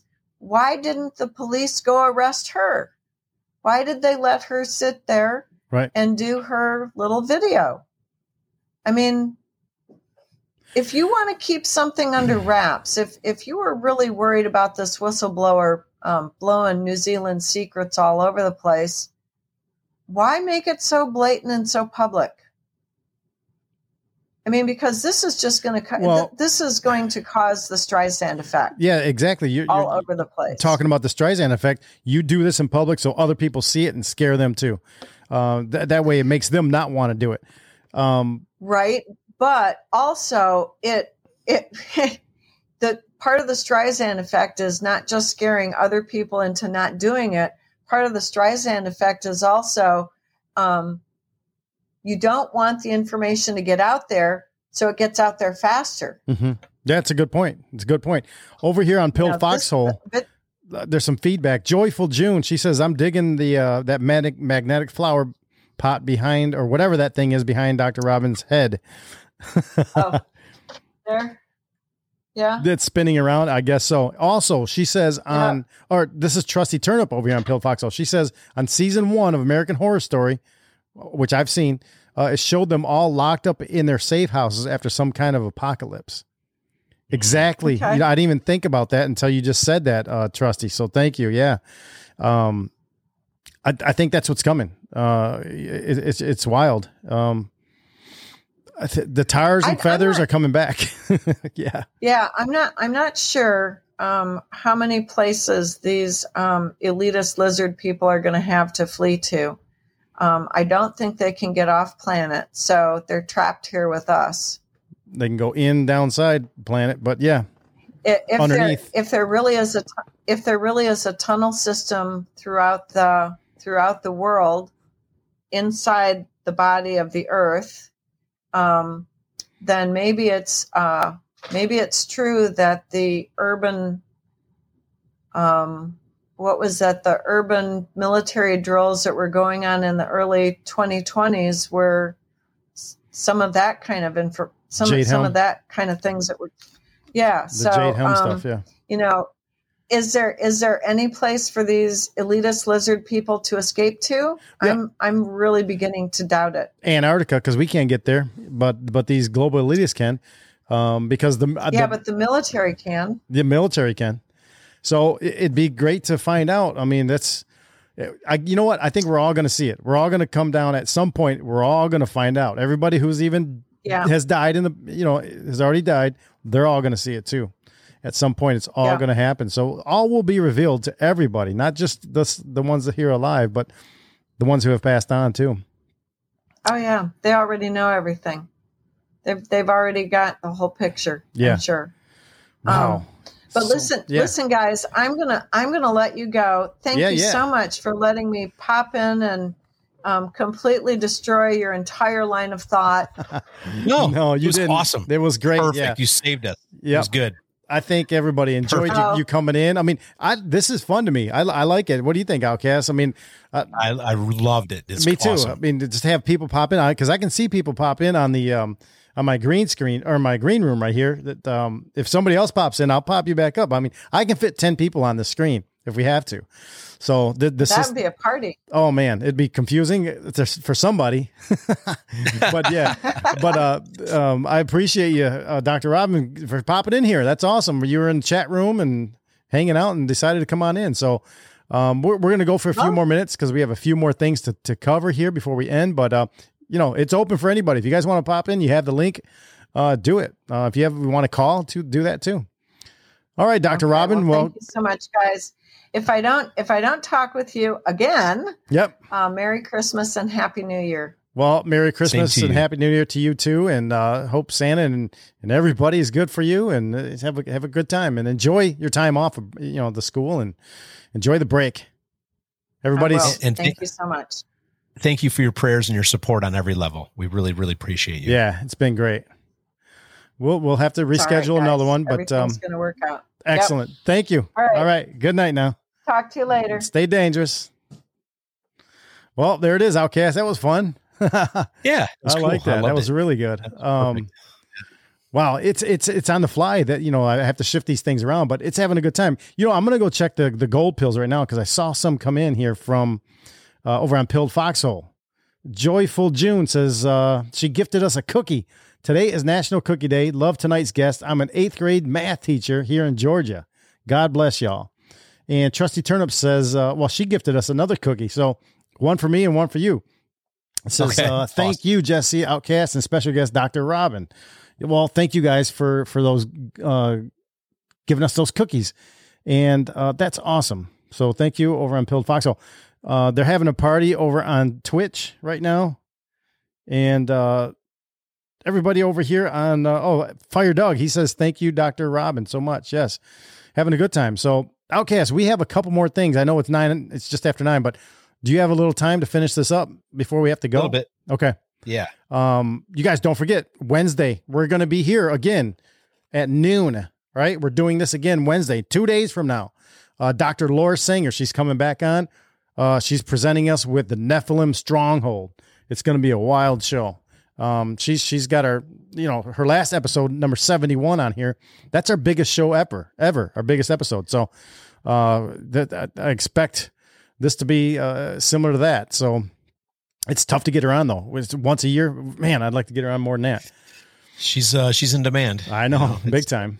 She's part of that. She's part of the Blurry Creatures crew. And I think that keeps her, on high profile, a lot of people want her, and she's brilliant, and she's a spiritual woman. There's a lot of reasons why she's in demand, and I'll take her once a year if that's all we can have her. I'll take it what we can get. Music Lover says, do you know if she's talking about things in her book? I can read a couple significant chapters quick. Yeah, she probably will. You're talking about the Roots of the Federal Reserve. That's her book. You guys should get that book. It's awesome. Am I giving if I talk about what she's, we did it earlier. Well, no, go Music ahead. Lover. Yeah. Music Lover. What, based on some feedback that Jesse and I gave her, I think she's kind of customizing a bit of a presentation that's going to take us not just so much from her book, but like she's kind of hot on, territorial strongholds. Yep. Areas of, spiritual mapping, as she calls it. So she's going to tie spiritual mapping into frequency and music being used by the devil, and then tie that into the Nephilim. It should snake around like that. No pun intended when I say snake. But it's, is that fair, Jesse, to say that? Yeah, I think so. Yep. A good assessment for yep. So she's going to be, I don't think she's sticking strictly to the book. It's more of, she's really into this frequency and music thing right now she's been talking about. So she's going to bring some of that into it as well. Yeah. All right, let me go here. Let's go to the next one because we have two more little stories I want to get to, and then we can call it a night. So I have to put on my woodshop glasses again so I don't get sawdust in my eyes. So, all right, Trusty Turnip says that was season 8 of American Horror Story called Apocalypse after the nuclear event, where everybody, all those elites were, in the redoubts hanging out and doing all that stuff. So, yeah, you guys are going to be, when she talks, Dr. Singer talks about the frequency stuff. I've already known about this, but I didn't know about her when I knew about this, the 440, the 432, the 444, and how Rockefeller plays into all that as that family does, these satanic global elites. All right, let's go to the next one. Talking about Henry Kissinger. Now, Kissinger died the other day. He went to meet his maker. He's hanging with Satan right now because he's one of the global satanic elites, correct? Outcast.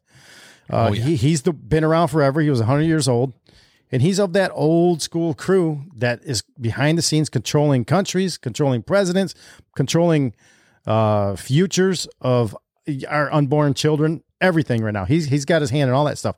So if you guys did know, the COP28, the globalists all were just met. Yeah, Hamhock says he died many years ago. It was just announced. Yep. Well, some people can see that. Yeah. All right. So look, do you guys know how they meet over the COP? I think it's, what's that called? I'll read it here. This is by J.D. Rucker. J.D. Rucker's good. I'm trying to get him on the show too, because this guy is great, but he's got a great Substack if you guys ever want to check him out. It says, talking about the climate change, globalists at COP28 are pushing bugs and frankenmeat because of Henry Kissinger's rule number 1. If you guys remember this, and you know what? I have this video somewhere. I have to play it at the beginning of one of these shows. Climate change is a scam and the skeleton key the globalists use to impose their will. And they're using that key to take total control of the food supply. Now, I got this article. This one came from Marjorie Wildcraft. All right, so she sent me this the other day. Here's the bold claim about one lie about climate change stands out as the biggest. It's bold because there are so many climate change lies being dismantled or disseminated by the global elite cabal and their many puppets in government, media, and the scientific community. Nonetheless, one is a real whopper in both the literal as well as the Burger King sense of the term. They claim that gas comes from cows is the biggest threat to environment. One could easily write an entire book debunking this claim, but the real tell that should make everyone question the entirety of the narrative is the fact that lab-grown meat, the supposed green replacement for real meat, is up to 25 times worse for the environment than the natural stuff. Of course it is. I mean, typical. The intention, if the intention was really to save the environment, wouldn't this fact make replacing beef with frankenmeat a non-starter? Yep. It's not like this data is coming from some fringe site or right-wing scientist. It was initially reported by a study in the University of California in Davis.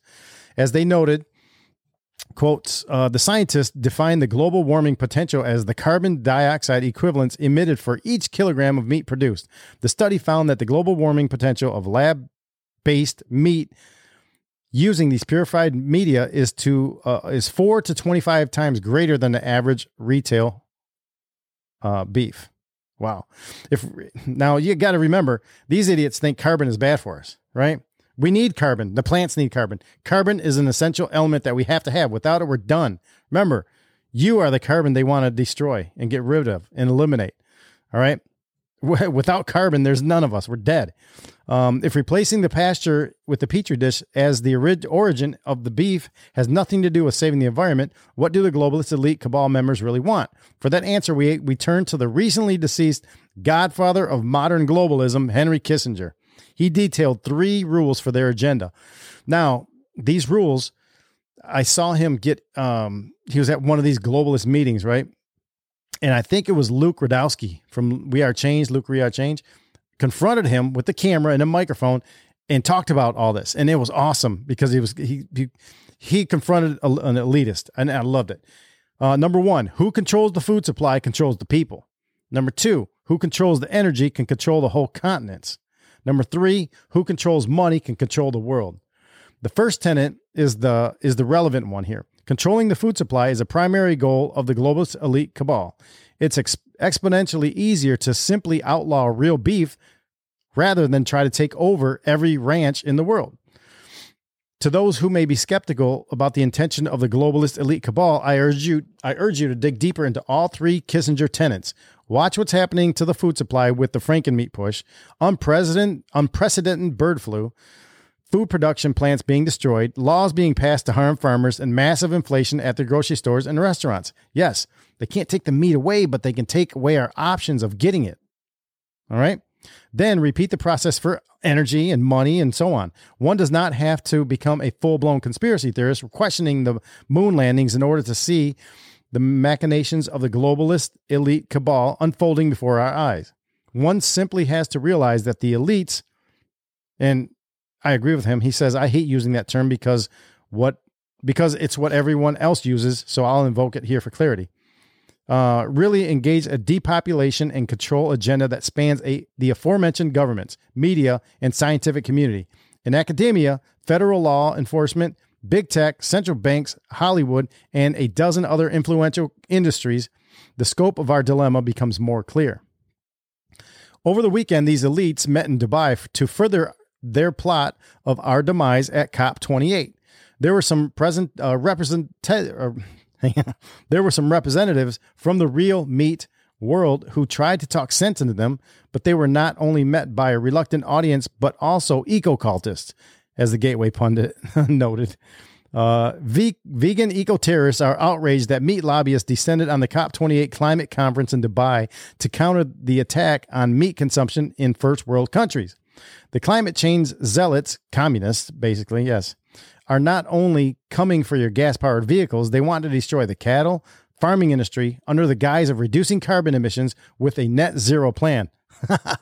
Net zero will lead to famine. Of course, this is the plan, and it isn't the first time that junk science will be used to starve millions or billions of people. The Soviet Union communist pseudoscientist Trofim Lysenko to starve millions in the 20th century. The United Nations Food and Agriculture Organization rolled out its food guidance for first world countries in an effort to reduce carbon emissions. The message to, quote, rich countries, consume less meat. Here's a quote from Bloomberg. It says, nations that overconsume meat will be advised to limit their intake, while developing countries where underconsumption of meat adds to a prevalent nutrition challenge will need to improve their livestock farming, according to the FAO. We're almost done here.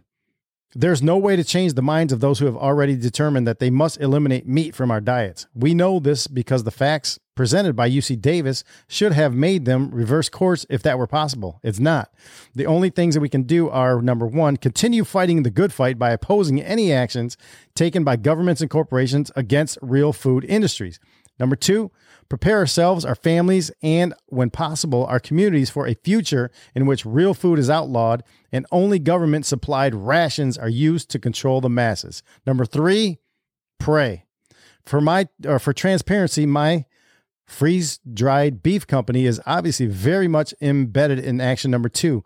We are trying to supply high-quality, long-term storage for all American beef to people. It is my sincere hope that my readers do not think I'm fear-mongering for the sake of sales. I would be talking about this existential threat if I had no interest in feeding people. In fact, the whole reason we started the company in the first place was to fight exactly what we're seeing unfolding right now. Don't let anyone gaslight you. Attacks on real meat have nothing to do with climate change. The powers that be that have weaponized climate change as their universal boogeyman to justify destructive actions so people don't recognize them as crimes against humanity. What they're doing to meat is 100% about control. They're just following what Kissinger told them to do decades ago. Interesting. Doesn't that follow everything that we always talk about in the show? Yeah. Yeah. You know, I had a younger friend on another text thread asking me, what's the story with Kissinger? I don't understand, and you've covered everything perfectly, but I just want to add this to it. Yeah. I'm a little bitter because when you and I were growing up in the 70s and 80s, we heard about his name our entire lives. Yep. And he was sold to us as some kind of a foreign diplomat hero. that we're all supposed to admire Henry Kissinger. I mean, by who? And who told us that? Who told us that? Right. Well, exactly. Well, now as we learn everything, every time they tell us somebody's a hero, they're a villain. Every time they tell us somebody's a villain, they're a hero. There you go. And that he's a classic example of that. I mean, I think I can hear Walter Cronkite's, monotone deliverance in my head right now. They always just brought him up like he was somehow built into our government, but I don't remember anybody even voting him to be there. You know what I mean? And then he kind of like he vaporized from being part of the U.S. governmental tapestry, and now he became this international, and then I look at him, he lived to if what they say his age was true, if he was 100, I want to know how many babies do you have to eat to live that long? That's what I'm curious about. How much adrenochrome you got to put in your body too. Exactly. Exactly. Yeah. All good points there, Outcast. I love it. And another thing too is, remember, he was part of the one that made inroads with China. He knew that China was going to, the satanic global elite wanted China to be the manufacturing hub of the world in the future. That's why he told Nixon, get in there. You're doing all this stuff. We're doing this to the dollar. We're going to do this to manufacturing. And he did. He ended up making it happen. He made him sign things. He was the puppet master behind the strings. Of course, there's more puppet masters above him, but he was one of the major puppet masters for a long time in our country, decades and decades and generations. All right. He's the one, he's the one that opened the door to China. And I'm sure, he got his orders, his walking papers from Rothschilds and, Rockefellers and Orsini's, whoever, but that's part of their whole, they were building that one world government back then. They were building that, and they had to get all these pieces in place before they could do it. And they're still at it. They're a lot closer to it now. But the thing is that they have to worry about, all the elite lizard people. What they have to do is, what they have to worry about is, while they're doing this and they're getting closer to their end goals, they're real close, man. Remember, 2030, 2025, people are waking up. So that's their biggest problem, is like people are waking up to it and they can't hide it anymore. So good luck to them. But look, there's me and you out here talking about this stuff, but there's people out there who are going to be really, really mad, and they're going to want something more than what we're doing here on the show. So that's that. So there's a lot of stuff coming, but all right, let's get to the last story. Do you have anything to add? No, not on that. No. All right. Well, what? Go ahead. Say something. Oh, no. I just, I got a little feedback on episode 121 from former guest Richard Sanchez. Let's hear that. Do that while I set up our next scene. Okay, so he said, I just finished episode 121. He sent me this a couple days ago. Clapping hands. He says, Jesse is onto something about calling the atmosphere the firmament. You are pointing the way. He says, you're pointing the way. I loved everything you said. All the media has done is but a smokescreen, being controlled by the ones who fund the news networks. The word is the end all and be all. Praying hands. There you go. God. So that's from Richard. He sent that the other day. In regards to episode 121. Well, thank you, brother Richard. That means a lot. I totally believe that. The firmament. Yeah. Let me see. I think I'm ready to go. Where is it? All right. Yeah, I'm ready to go. So I'm going to be reading this off the screen. So my head's going to be down, but I'm going to put a picture up here on the screen. Let's see what the screen's going to look like right now. All right, Outcast, you see that? Yeah.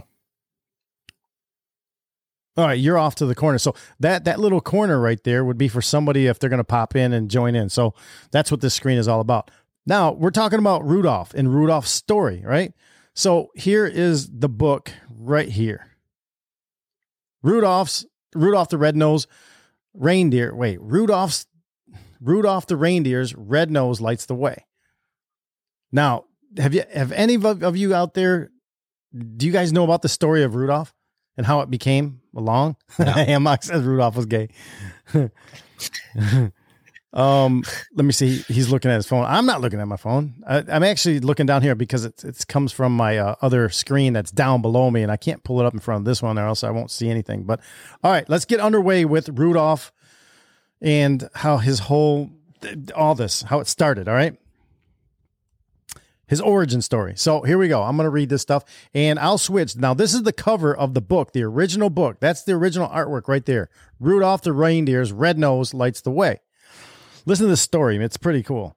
If it's true or not, I don't know, but we're going for it. All right, here we go. It says, wow, I had no idea. This came from a person named Josephine Burt, but she is copies.com is where it came from. All right. It says, wow, I had no idea about the origin story of Rudolph the Red-Nosed Reindeer. If you aren't familiar with it either, read below. As the holiday season of 1938 came to Chicago, Bob May wasn't feeling much comfort or joy. A 34-year-old ad writer for Montgomery Ward, May was exhausted and nearly broke. His wife, Evelyn, was bedridden on the losing end of a 2-year battle with cancer. This left Bob to look after their 4-year-old daughter, Barbara. One night, Barbara asked her father, why isn't my mommy like everyone else's mommy? As he struggled to answer his daughter's question. Hang on. All right, here we go. As he struggled to answer his daughter's question, Bob remembered the pain of his own childhood. A small, sickly boy, he was constantly picked on and called names. Remember that. But he wanted to give his daughter hope and show her that being different was nothing to be ashamed of. More than that, he wanted her to know that he loved her and would always take care of her. So he began to spin a tale about a reindeer with the bright red nose who found a special place on Santa's team. Barbara loved the story so much that she made her father tell it to her every night before bedtime. As he did, it grew more elaborate. Because he couldn't afford to buy his daughter a gift for Christmas, Bob decided to turn his story into a homemade picture book. In early December, Bob's wife died. Though he was heartbroken, he kept working on the book for his daughter. A few days before Christmas, he reluctantly attended a company party at Montgomery Ward. His co-workers encouraged him to share the story he had written. After he read it, there was a standing ovation. Everyone wanted copies of their own. Montgomery Ward bought the rights to the book from their debt-ridden employee. Over the next 6 years, at Christmas, they gave away 6 million copies of Rudolph the Red-Nosed Reindeer to shoppers. Every major publishing house in the country was making offers to obtain the book. In an incredible display of goodwill, the head of the department store returned all rights to Bob May. 4 years later, Rudolph has made him into a millionaire. Now remarried with a growing family, May felt blessed by his good fortune. But there was more to come. His brother-in-law, a successful songwriter named Johnny Marks, set the uplifting story to music. The song was pitched to artists from Bing Crosby on down. They all passed. Finally, Marks approached Gene Autry. The cowboy star had scored a holiday hit with Here Comes Santa Claus. After a few years before, like others, Autry also, he was not impressed with the song about the misfit reindeer.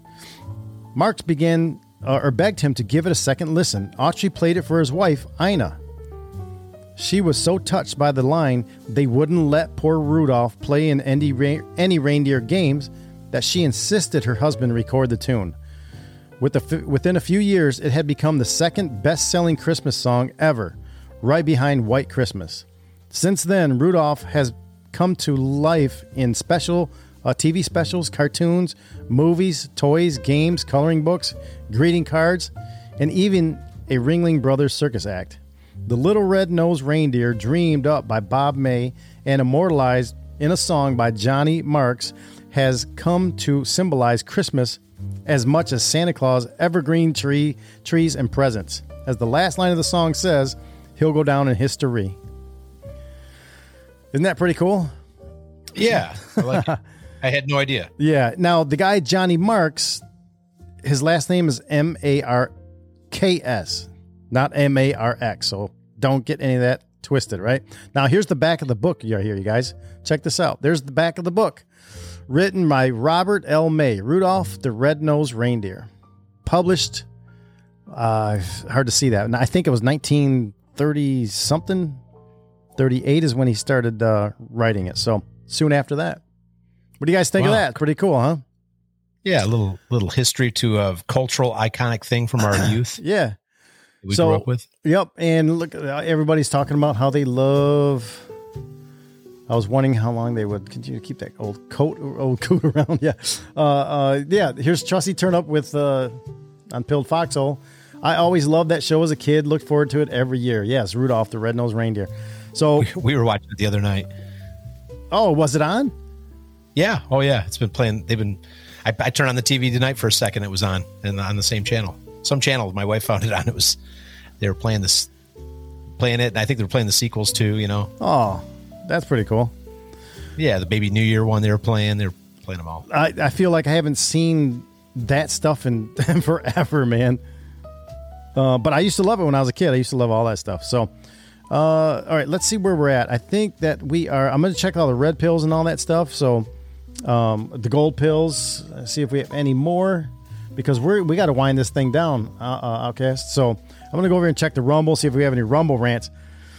No Rumble rants, but I understand what you guys are talking about. There's a few people over there talking and let me see. Okay. So they're good there.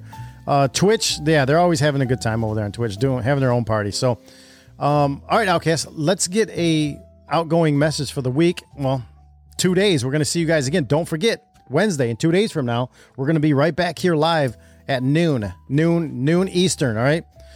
With Dr. Laura Singer. I want you guys to come in here. I'm going to send out some stuff on social media and emails and all that stuff. So you guys got to try to get your friends. I know it's an awkward time of the day, but hey, she's a busy lady, and that's all we could do. So with that, Outcast. If you can't make it live, just watch the playback. That's right. And share it. You got to share it. Share it. That's good. That helps. We have to grow. We have to be able to fund this thing, man. So, all right, Outcast, go ahead with your final.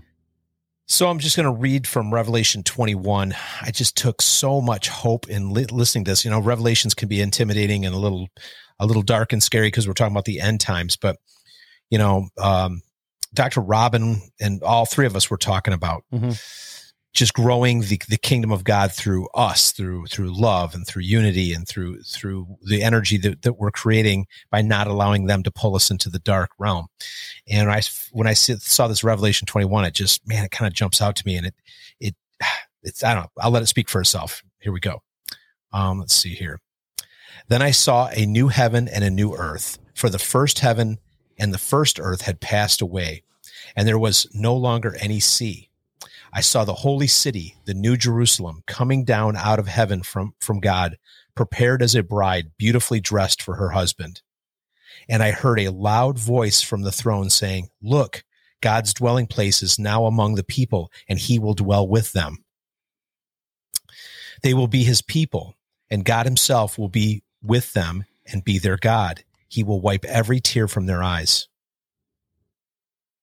There will be no more death or mourning or crying or pain, for the old order of things has passed away." So, like I said, that kind of speaks for itself, but that's what we're looking forward to. That's what we're working for. That's what we're building for. I can't help but see the futility in trying to turn this into a paradise when the Bible tells us paradise is coming here. It's not going to be us doing it. It's going to be of God's doing in his timing. Yep. Right. I'm not trying to tell you not to have fight in your gut. I mean, yes, we got to stand up and hold the line until Christ returns. But, here it is in scripture telling us in the end times, this place will be transformed into the paradise, and we will walk with God, just as Enoch walked with God, and just as Elijah was taken up with God, and Moses had interaction with God. We too are going to experience that. If we hold the line and we stay close to him and we press in when things are difficult, when things are ugly, we can't give up the fight. We have to just continue to press in and build our relationship with him. So when he comes, he knows us. Yeah. If you're chasing the world and you're chasing Britney Spears or whatever, Beyonce and Jay-Z, well, good luck to you, because they're leading you like the Pied Piper right to the wide gate, which is going to be death and destruction. I'm through. There's an old Devo song, if anybody out there remembers Devo. And it says, "I'm through being cool." I'm through being cool, man. I don't care about the cool kids anymore. I don't care about the Fonzies. I want to be with Jesus. man, I feel like such a holy roller, but I don't. I love it. I mean, my heart is on fire for the Lord. So once again, if you haven't done it yet, if you haven't reached the end of yourself, when you submit to Jesus, you're going to understand why I'm geeking out here about this. I can't make it for you. I can't create that. It's going to happen to you organically. But as you see how broken this world is and how it's not getting any better and how the evil ones are in control, you're going to have to press into the Lord to find hope, because it ain't here. It ain't among men, and it ain't where nobody's coming to save us among the people. It only comes from Jesus. He's the only way through. Sorry, I'm ranting. That's good my stuff. Message for tonight. No, thank you. That's good stuff. There's so much good stuff. Like you said, it is scary in Revelations, but there's so much to learn from that stuff. You guys get in there and start reading it. It'll scare you, but maybe read it during the daytime. Well, at the very beginning of Revelations, it says, blessed is he who reads this text. Okay. Yeah. Well, what's blessed? I mean, it means if you take the time to try to read it, God's going to bless you. Yep. What does that say? He wants you to know this story. It's kind of like what I was saying earlier about the Nephilim stuff. Yeah, you can sit there and go, what has this got to do with anything? Well, if we're going to be judging the Nephilim or actually the fallen angels in the end times, you might want to know the story. Yeah. I hear you, brother. Yeah. Be armed. We well armed. Thanks. Yeah. Thanks for reading that. That's good. I'm seeing right here that Monster Mike, he says, thanks to all the prayers and well wishes. My mom passed peacefully yesterday morning. Sorry about that, Monster Mike. We, you kept us informed of what was going on with her, and sincerest condolences. Yeah, since our hearts are with you, brother. And you know what? Cheers to your mom for a lifelong life well lived. All right, brother. And Mike, I'm going to say this too. I too have lost my mother, and it's a yucky club to be in. I'm not going to lie. It's an orphan feeling. It's yucky. But if you ever need to talk, you can get my number from Jesse. Yep. Or maybe if I'm in studio sometime, we can talk. If you ever want to bounce off of somebody, I'll probably understand some of what you're feeling and going through. You're not alone. Just know that you're going to feel lonely. Holidays are going to suck without your mom, all that stuff. But just know that you're not alone in your suffering. Other people have been there too. Yeah. And you'll make it through. Yeah, for sure. We'll have to have you come over, Mike. He's just down the road from me, and he can come by and we can go over all this stuff. So yeah, you don't have to take all this stuff alone, you guys. It's rough out there sometimes, and that's what we're here for, is to kind of lean on each other a little bit, right? That's what we're supposed to do. So, Outcast, I had a good time tonight with you and Dr. Robin McCutcheon. She called in and unexpectedly. That was awesome. I liked it, and we'll have to do this again. And I just want to make sure you guys don't remember or don't forget in 2 days. All right. 2 days. Be right back here. Try to get here. Set it on your calendars. We're going to be here at noon. Okay. And have a pad of paper and pen ready to take some notes, because you're going to have your mind blown by this brilliant woman of. And another thing too, on Thursday, I'm releasing our second episode of Dangerous Reboot. So that's coming out. And, so, we're going to have a busy week for sure. All right. We're going to have a busy week to go. And we got 2 more days, to look ahead. So you'll see all that stuff when it comes out. So again, thank you to you, Outcast. Thank you to, Professor Robin McCutcheon, and, to all you guys in the live chats out there. Thank you guys. It's been great having you guys here interacting. I'm glad you guys have been doing that. Please, over on Rumble, hit the like button. Everywhere else, hit the shares, likes, whatever there is. Please do that. The gold pills and the red star, or the red pills over here on Pilled Foxhole. And, read the description of tonight's show down below is where you're going to find all the information, all the show notes and relevant stuff to reach us. Also on social media, you can find me on Truth Social, Instagram, Gab, Rumble, Twitter, and Telegram.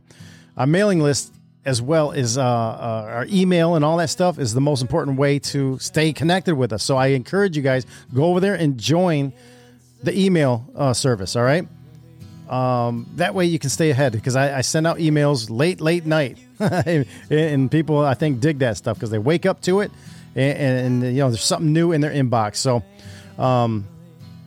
if you guys have something relevant to say and you want to join that way, email the show, dangerousinfopodcast@protonmail.com. And don't forget, join us live here every Monday night, 7 p.m. Eastern. And in case of this week, 2 days from now at noon. All right. Thanks again for listening to the show, you guys. I'm Jesse James, and as you guys go through the week, remember to be bold, be courageous, stay alert, and don't fall for the government media complex propaganda. It's coming at you at every level of your life. There are solutions to all this stuff. It's up to you guys to act on those solution ideas. We love you guys. Stay blessed, stay in the Word, and stay dangerous, my Patriot friends. Stay dangerous.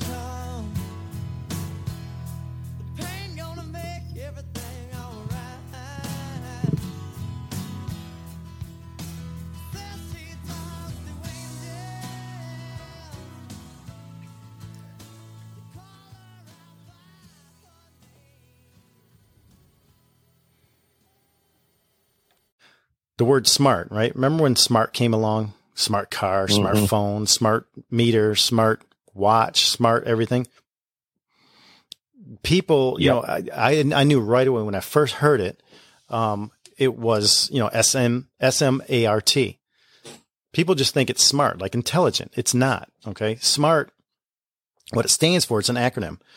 Self-monitoring, analysis, and reporting technology. SMART. I had no idea. I'm going to repeat that again. Self-monitoring, analysis, and reporting technology. Okay? Wow. What this is